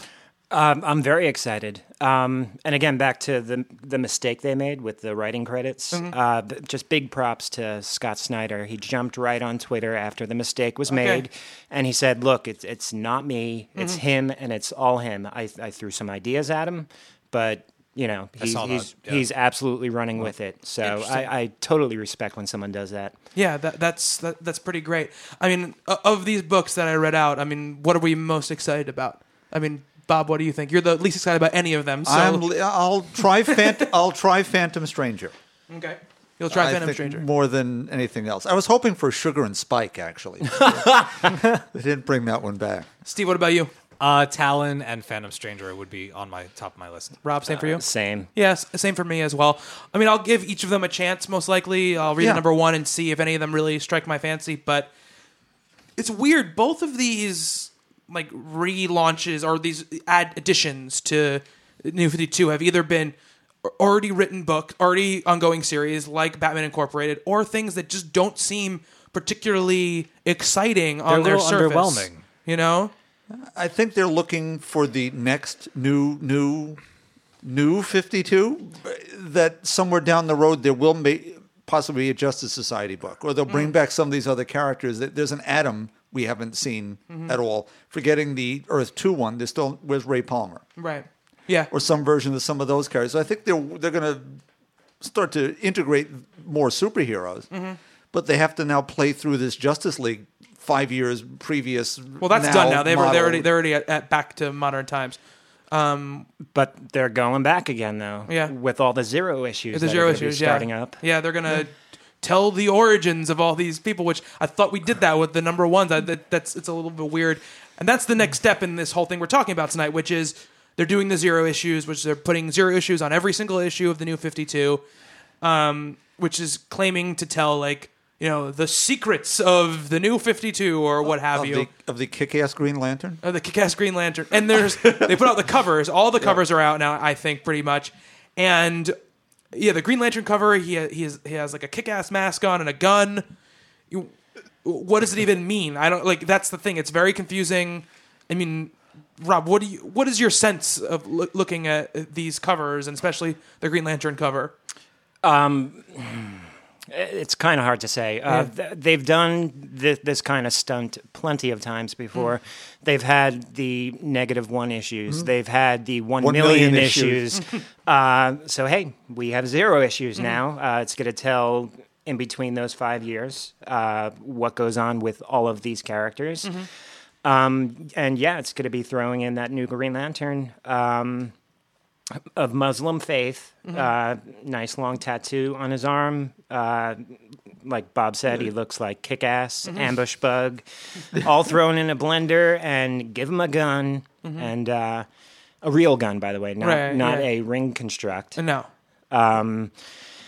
So it's kind of hard. To me, it just seems like another renumbering stunt. And I know people are saying, no, it's not, but it is. You know, it's Live with it. Yeah. It's another get people into stores. Look, issue 0. Yeah.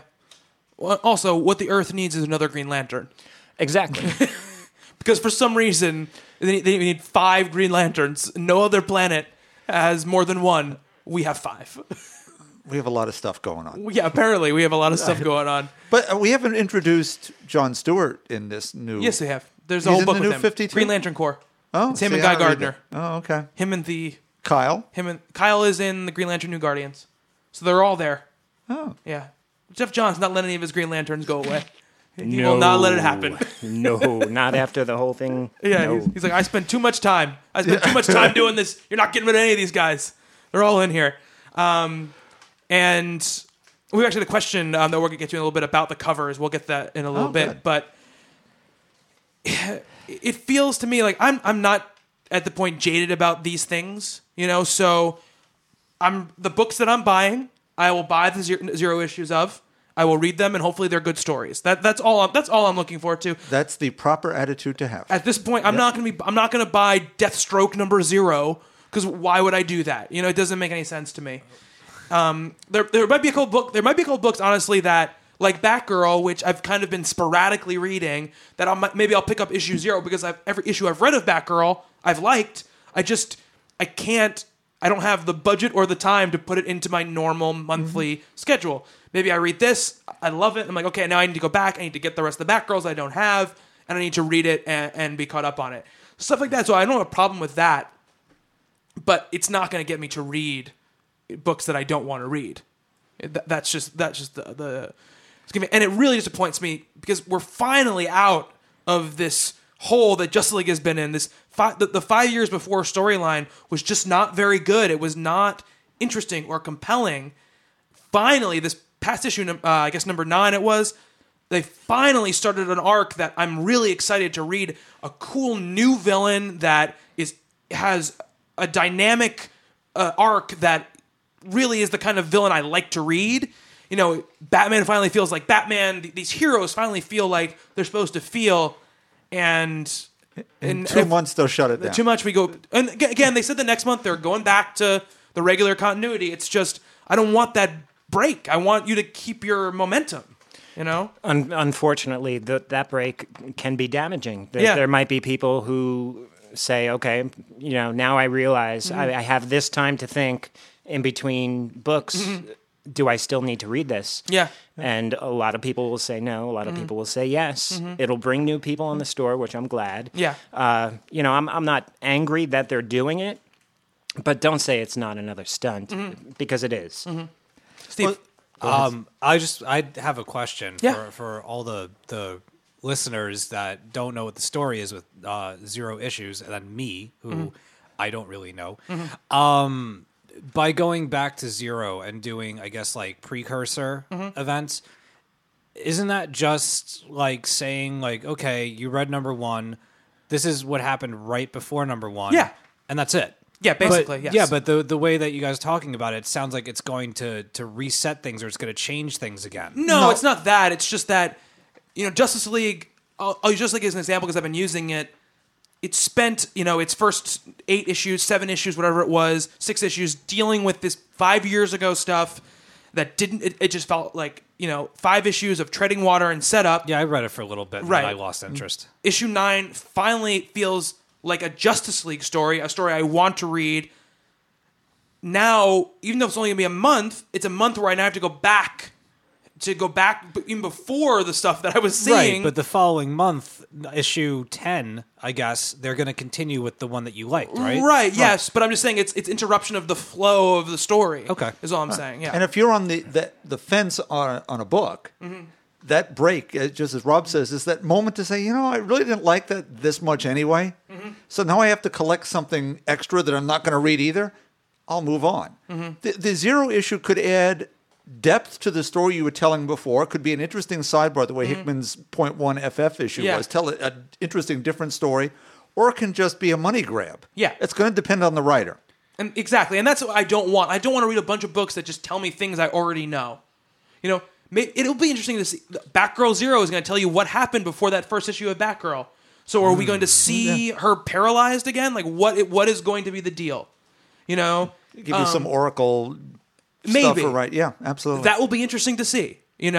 So that's exciting to me. But if it's just going to be another adventure of this hero where he beats the bad guy or whatever, I don't care. Like, why? I don't need to see that.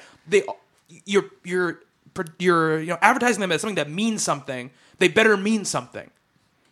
Or that assumed jumping on point becomes a jumping off point. Which it's deep. Well, look, I don't know if you ever saw these, Rob. As an industry person, there are some DC numbers that got leaked, as to how many new readers they're getting and not. And it's intriguing. They did get a lot of lapsed readers back. But if you start loading these new events onto them, the very thing that got them to lapse in the first place, we're now going to revisit. I agree. Could be a problem. Yeah, no, I do agree. Whether this round of Zero books will get new people into the store, it's something to be seen. I do embrace it all, though. I love getting new people, obviously. Yeah. So yeah, if they come in, then I'll roll with it. Yeah. And Puts food on my table. this isn't really a new 52 thing, but Superman is changing writers again. Scott Lobdell is taking over Superman. He writes Superboy and Teen Titans. And I was reading Superboy and Teen Titans back when the first 3 issues, the new 52, and I dropped off both of those books. Scott, you said you're a big fan of Teen Titans. I don't know if you don't honestly mean this run of Teen Titans, but obviously you've probably been reading this run of Teen Titans if you're such a big fan of that book. What do you think about Lobdell taking over Superman? I do like it when one writer has his own corner of the universe. So if someone has all of these, you have Superboy, and Superboy is in this other book, and throw Superman in there, and you'll start to have your Superman family. Yeah. Right. Yep. Nice consistent voice too. Yeah. Exactly.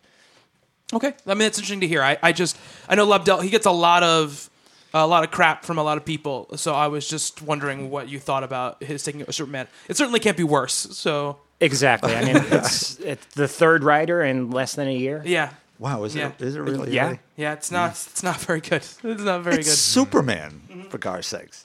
Well, I don't think they even think of that as their flagship Superman book. That's why I think Action. Is their flagship Superman book. So it feels like they're just like, okay, we'll just keep trying to put people on until somebody sticks. That's what it feels like to me in a lot of ways. So that's it for our discussion about the new 52. Before we got here, though, we're going to take some listener feedback and questions that we got Huzzah. on didn't Twitter. study. I didn't get to have a recap or Yeah, this like is a going to probably Regents be exam all or off something. the cuff. Yeah, it's all off the cuff. But none of these questions are things you really have to do any research for. I Am Giant Woman on Twitter. I love that. Wants to know So do I. how long would you keep buying and reading a comic series after you started questioning if you like it or not? So I think we're all gonna differ on this. I think, Steve, why don't you start? Yeah, I do that a lot. My main problem is that I keep buying things that I haven't read yet. We were just talking about Justice League. That is the prime example. I read the first 4 or 5 issues. I have the rest. Or even Demon Knights. I read the first issue of Demon Knights, thought it was really cool. I have them all. Haven't read them. But how long does it take me after I've become a little disinterested? I usually give it maybe one more issue. Honestly, I buy the most books out of anyone doing the show that I've come to the stunning conclusion that I can't keep doing that. There's new stuff every month, every week, there's a new number one. It's really overwhelming, and I've learned to cut my losses. But at the same token, I absolutely, positively hate waiting for trades. They take too long to come out. If you're only going to put 5-6 issues in a book, the following month your trade should come out. People should be able to buy it, buy the latest issue, and jump right on. You're coming out with the stuff 4-5 months after the fact, and then they have to go to the store and find the last 4 issues that started the new arc, and then there's only 2 issues left of that arc Before the next trade. before the next trade. It's ridiculous. So how many issues? 1, maybe 2 if I really like the characters. But if it's a new property that I'm not too familiar with and it's not going well, I'm no longer afraid to drop stuff. Okay. Bob, what about you? I'll go 2 or 3 beyond expiration date, generally to the end of a story arc, just to see maybe he can redeem it with the finish. Though that said, I just dropped Captain America and Hawkeye in the middle because that was just god awful. Dinosaurs. Yeah. Dinosaurs with shields and masks and just crap. Sometimes it's just so transcendently awful. Done. Well, it's I'm like out of here. When we first started this and we had our cuts, Deathstroke, gone. Yeah. Firestorm, gone. Voodoo, gone. Just 3 issues of boredom. You know, I just couldn't do it anymore, so I cut it. Yeah, absolutely. Yeah. Rob, what about you? I have a problem, and I can't stop. My name is Bill W., and I have a problem. And I have no problem admitting it. I mean, there are probably books I've been buying for years that I haven't read, but I know at some point I will go back and read them. It's just that I need to be up on what's out there. Absolutely. Yeah, that's right. You have a different perspective than the rest of us on this. Exactly. So, I mean, every book that has a press release put out on it, I have to read it. I have people call me up. I have people asking. So I need to be on top of all that stuff.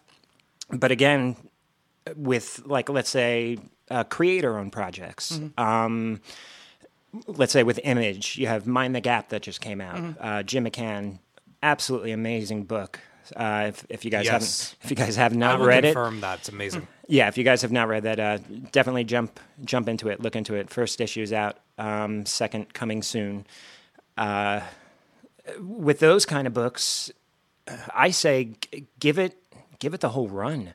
That creator has the whole vision in their mind. They know where they're starting. They know where they're ending, and it's going to be a hell of a ride. You'll know by the first issue if it is complete crap or not. But when you have all these mainstream comic writers that are going and doing their own stuff, you have Hickman doing Secret, McCann doing Mind the Gap, you have Morning Glories. Exactly, yeah. You know you can kind of trust what they're doing there. I like that wink you just gave me. For me, honestly, when I really don't like a book, it's easy for me to drop it. Like if I don't like a book, I will drop it easy. It's more that middle ground where it's something that it's just okay to me that it's tougher for me to drop. With potential With somehow, potential. yeah. But what I said to Bob off mic before we were kind of talking was the way I realize if I don't want a book or not is that if I go a couple issues, let's say I miss an issue and I don't really care, I go, oh, right, I forgot to pick up this book. I forgot to put this book on my pull list. And I'm like, I need to go to the shop right now and get it so I can read it. Then I'm like, maybe I don't need to be reading this book, because if it's not in my mind like that, then why am I spending my money on it every week? It's a little different for us, obviously, also because we read a little bit more because we do this. So we want to be able to up on stuff. We want to be able to talk about stuff. I'm reading much more AVX stuff than I would be if I was just a normal, consumer. I would have given up some of these books already. Like, I probably wouldn't be buying Avengers and New Avengers right now if I wasn't, going through this situation. So, but that works both ways, because I wouldn't be reading Secret Avengers without AVX, and I'm liking Secret Avengers right now. So it's a double-edged sword. Some books, like, I really like the first 3 issues of Aquaman, the DC Aquaman. Yep. I started to kind of grow tired of, I feel like he was reinforcing this, Aquaman's cool. You don't think he's cool, but he's cool, so we're going to make fun of him in the universe. And I liked that, but I feel like it weighed on me a little bit. I understand. I stopped reading it. I understand that it's been very good. But that book, I missed a couple issues, and I was just okay with it. So those books are easy for me to give up. Now, the one thing you guys don't have that Rob and I do is the whole idea of gigantically long runs of things, where you've been buying something for years and years and years, and there's a bum run. There's a bad. It's a bad story arc. It's a bad writer. It's someone who doesn't get it, and you're kind of trapped. And there's sometimes my sort of rule of 2 or 3 issues. No, I've bought years of things sometimes that are terrible. I But totally. where you can't do anything else. We were talking outside. There's a whole middle run of Fantastic Four in the 80s, 90s, where they imaged up the characters. Those whole Heroes Reborn thing. We have Sue Storm walking around basically in the All Together. She looks like Vampirella with a blue uniform. Right, with a big cutout 4 over her chest. Correct. Oh yeah. Yeah, and it's just, and the stories are awful, and the art's okay, but it doesn't matter much. And you go through these periods of, okay, I'm not giving up 20 years of collecting over some bum issues. And then you hope it turns back around again. It's all you can hope for. But that's different because that is like you're playing poker. When you're pot committed, if somebody Yes. raises, Yeah. you're not going to just leave. You're going to go in because I've already put all this in. What I'm talking about is a little less. I'm talking about when you're kind of in maybe, even if you've had 20 issues of a book and you get to a bad 6 issues, Walk away you clean. walk away from that book, because it's not worth it. And then you can pick it back up. If it gets good again, pick it back up. Yeah. Back issues are available. Trades are available. You can But always again, get it's the what we story. were talking about before, though, where it's this compulsion that people like us have in a lot of ways.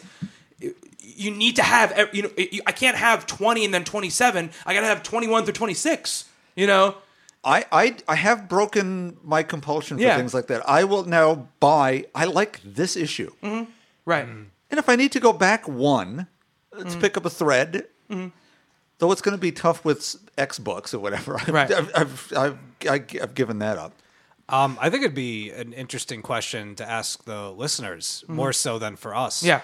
Because, we have to keep up on stuff to a point. Yeah, Yeah. let's throw it back to them. Like my reiterating what I was saying before, like my cutoff has become a cutoff. I was buying every waking thing when we first started this, but now I have to be a little bit more cutthroat about it because there's so much. Yeah. Today, The Massive #1 comes out. I don't even know what it is, but I know that it's good writer. The cover for it's beautiful. Know nothing about it. Totally buying it. And because of that, that's another $3 or $4 Right. that I either have to be prepared to spend an extra $3 or $4 to check out something new, or something that's only got half my interest at this point needs to get cut. go. Yeah, absolutely. And my thing with creator-owned books, to your point before, was I'll read a #1.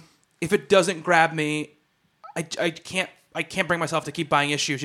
I had this problem with actually 2 of the Nathan Ebenson books that are out, which are Dancer and The Activity.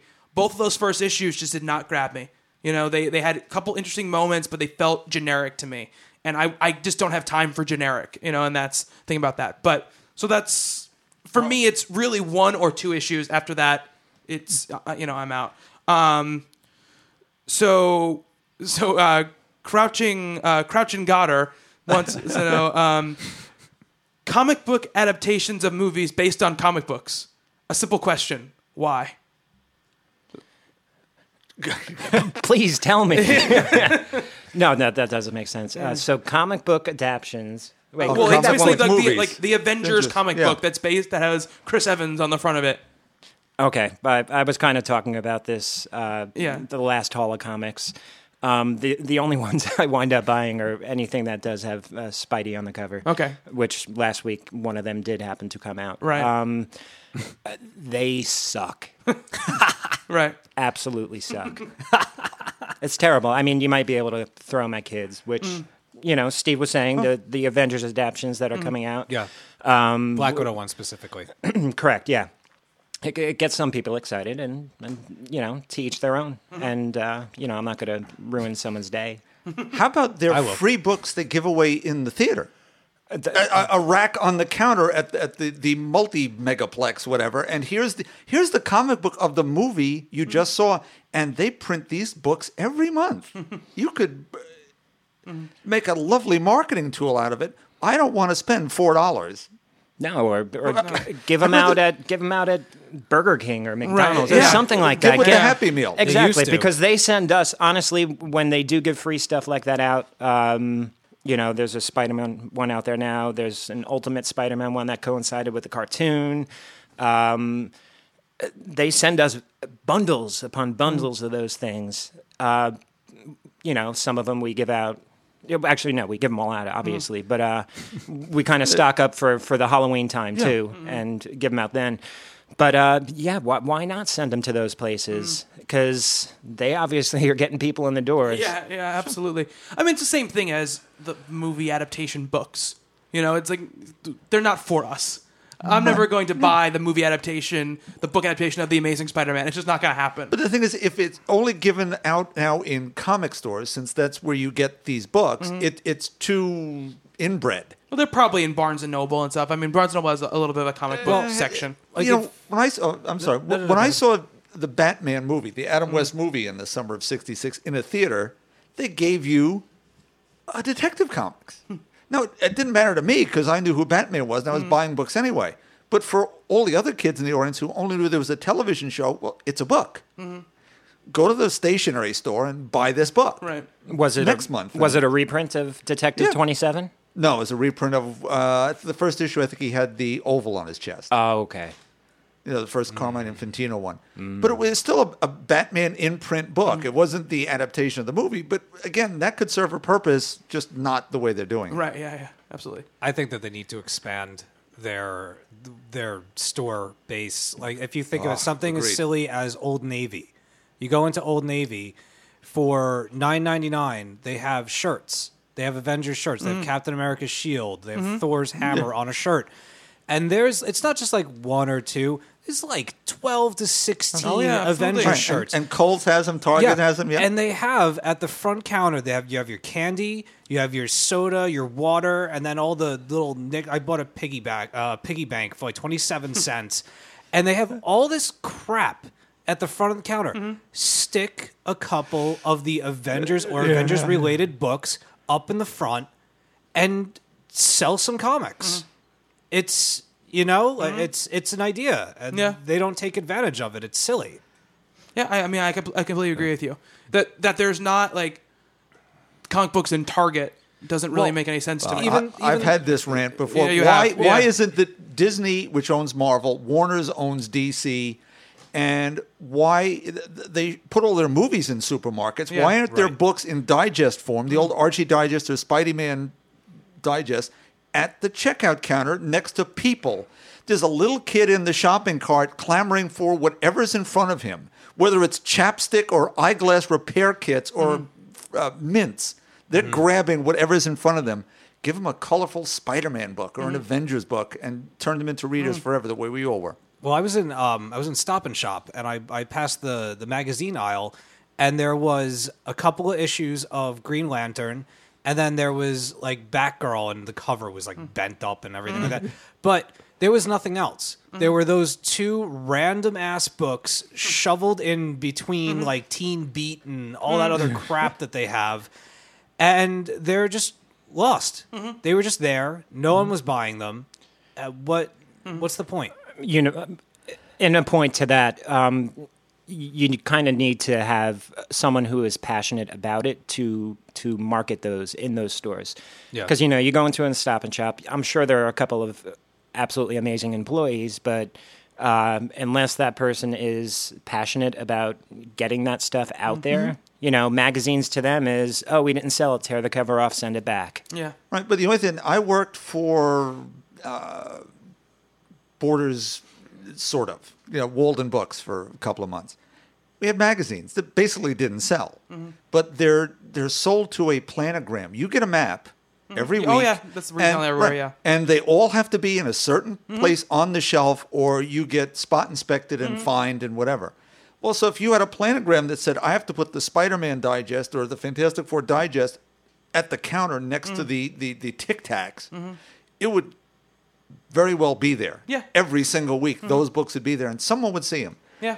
And if you get a couple of % of extra people and their kids, and you form that habit as a kid, they'll never lose it. I haven't. You guys started a little later, or Right. started younger Yeah. in labs. Oh, I'm in it deep. So yeah, absolutely. So Superbad. we agree with why are there yeah. adaptations. Superbad Larry asks us about the corporate culture at DC that supports this new round of very sexist issue 0 covers, namely Catwoman, Batgirl, and Birds of Prey. That's what I he haven't says. I haven't seen the covers. So we're, what worse thing can they do to Catwoman they've done so far? I mean, you've seen the covers, right, Rob? Yeah. So yeah, why I don't you have. speak on this for a second here? I'm going to see if I can find the cover for Bob to see if I can see it. So I can yell and scream. Oh, this is going to be excellent, and I cannot wait. I do agree. I think it's absolutely ridiculous. You do not need to portray them in that light, especially the Catwoman cover. And I know it's kind of becoming an internet thing right now to jump on that image in particular. There's some great images that people kind of messed around with her look in that pose. Out there, you can search around and take a peek. It's quite hilarious. Yeah, you don't need to do that. Okay, sex sells, whatever, but not in this sense, not with these kind of characters.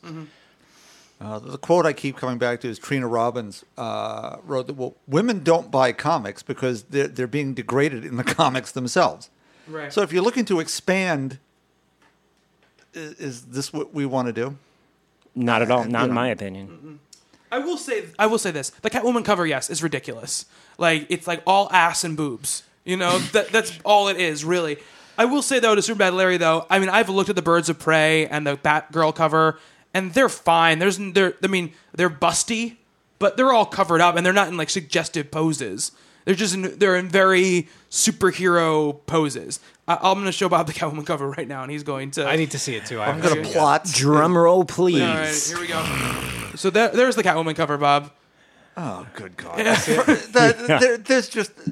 That is awful. Yeah. First of all, it's awful art. What happened to her tits?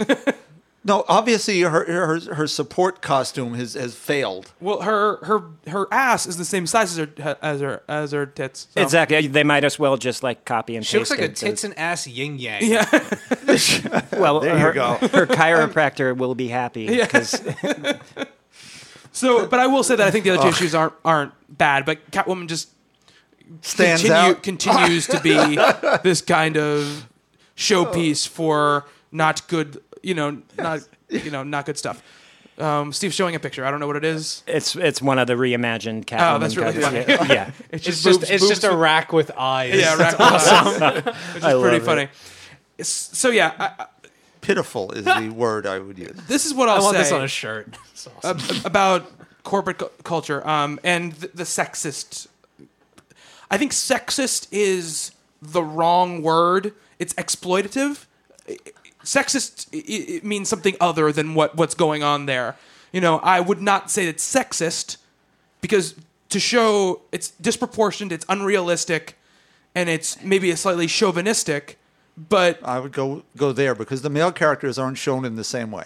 right, Codpiece. Right. We don't see Batman with his hips thrust forward with his junk in your face. yes, Bat no, joke. it's I do. exploiting. It's exploiting women, Right, Absolutely. but there could be fun exploitation, winking. Which is not. But I'm saying Right. this is not winking. This is full out.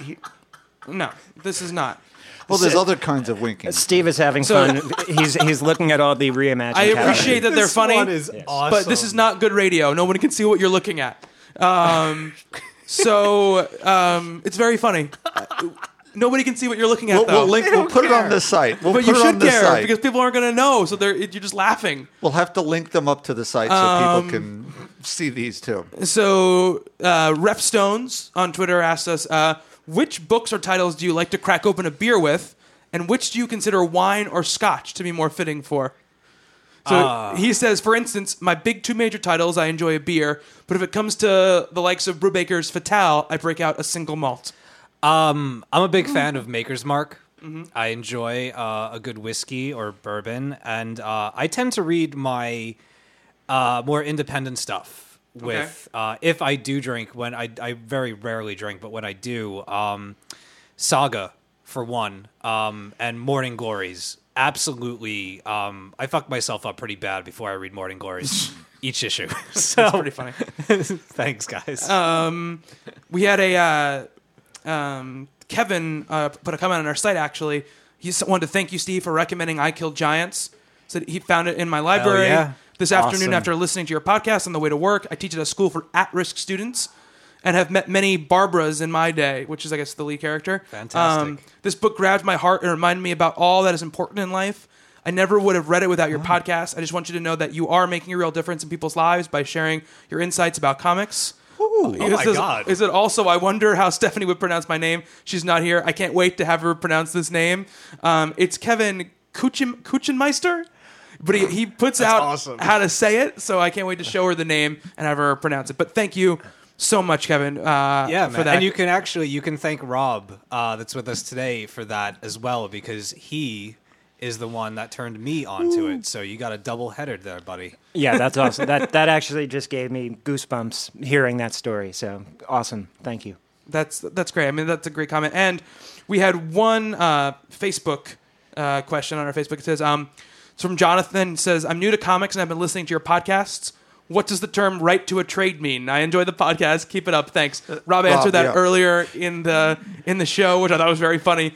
And Rob did not know that question was there, so it was very funny that he brought it up. Do we have time for one more? Sure, yeah. What's up? I forget if I don't know if you can look it up. There was somebody that said Image or Vertigo.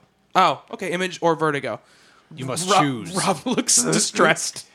No. I'm going to say Image. Okay. Right now. Okay. I would say 10 years ago, Vertigo, easily. Okay. Steve, what about you? Absolutely Image. Morning Glories, Saga, Mind the Gap, all those crazy books that give me a break from all the capes and superheroes and shit. Image all the way. Vertigo has American Vampire, couple of Sweet Tooth, yeah, a couple really solid titles. But Image is for me consistently my go-to company for entertainment comics that I want to read. Yeah. Why? Go ahead. Sorry. No, just even over, like, we weren't given the choice last time when we talked about the stuff, but like even over DC or Marvel, I would choose Image. Okay. Interesting. I mean, Bob, you don't read a lot of indie books. IDW. IDW. Sorry. Okay. Nothing wrong with that. Stephanie against IDW up until we proved Yeah, her she wrong. had some stupid. She was like, Lock and Key is the only thing that's coming out of IDW that's any good. She said And then that. she. What about Smoke and Mirrors? Didn't she like that? Yeah, she did. Magical Steve Jobs Heck yeah. worked his Oh, magic I love on her, that. changed I her laughed mind. my ass off. And Monocyte, also Monocyte IDW. Trio? Trio. Yeah. Yeah. I don't think she liked the letters. They were too much like words and just threw her. She was just being saucy. I love you, Stephanie.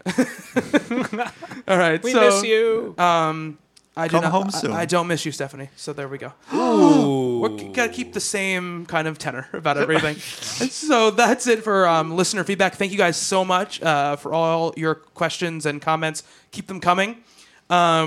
We've got a lot of people recently that said, "Oh, I've just started listening to your show and they're enjoying it." And I want to say thank you to all the new listeners and thank you especially to all the constant listeners.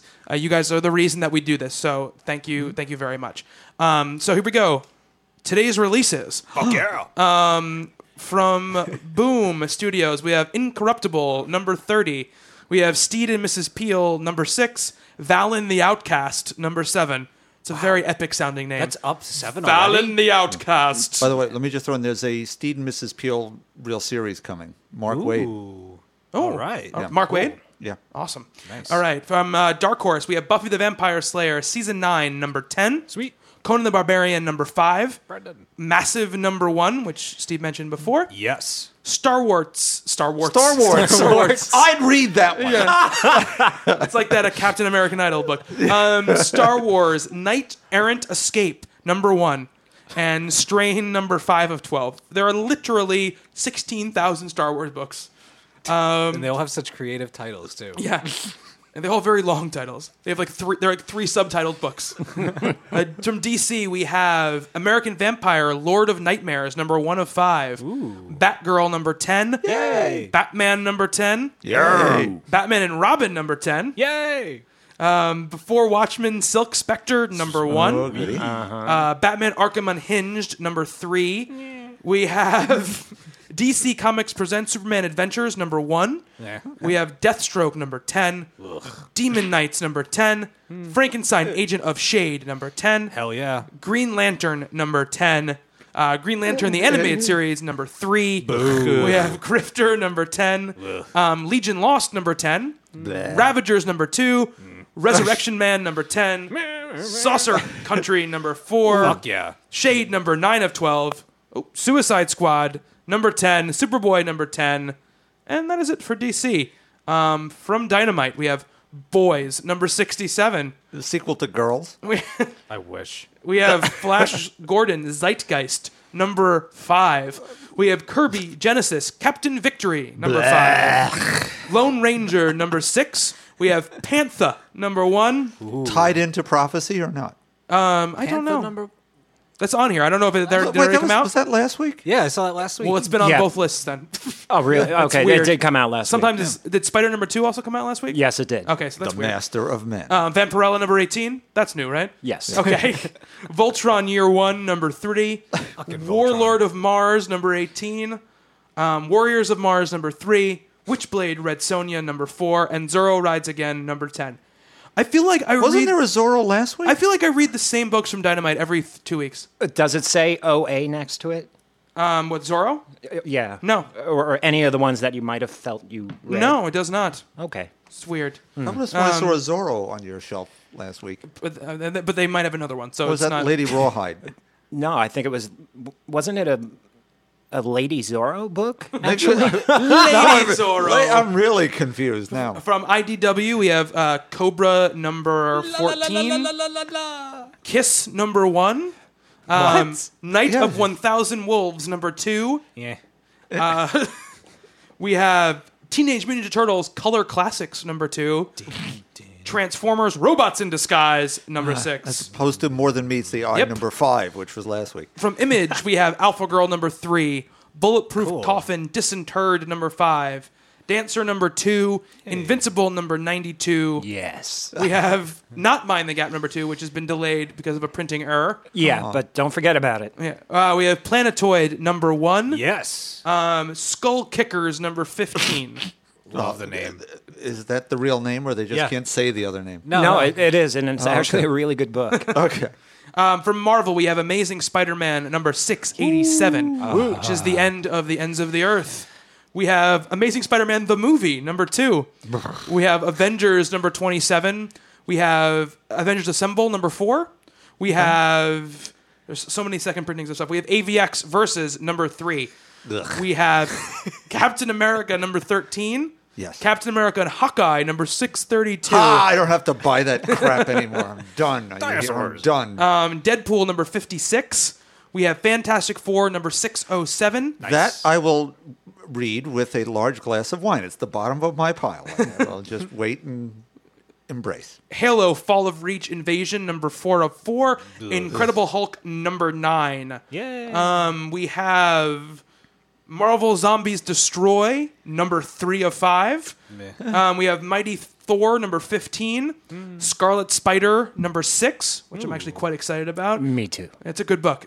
Spider-Man number 1, which I'm super excited about. Hell yeah. Ultimate Comics X-Men number 13. Yes. Uncanny X-Force number 26.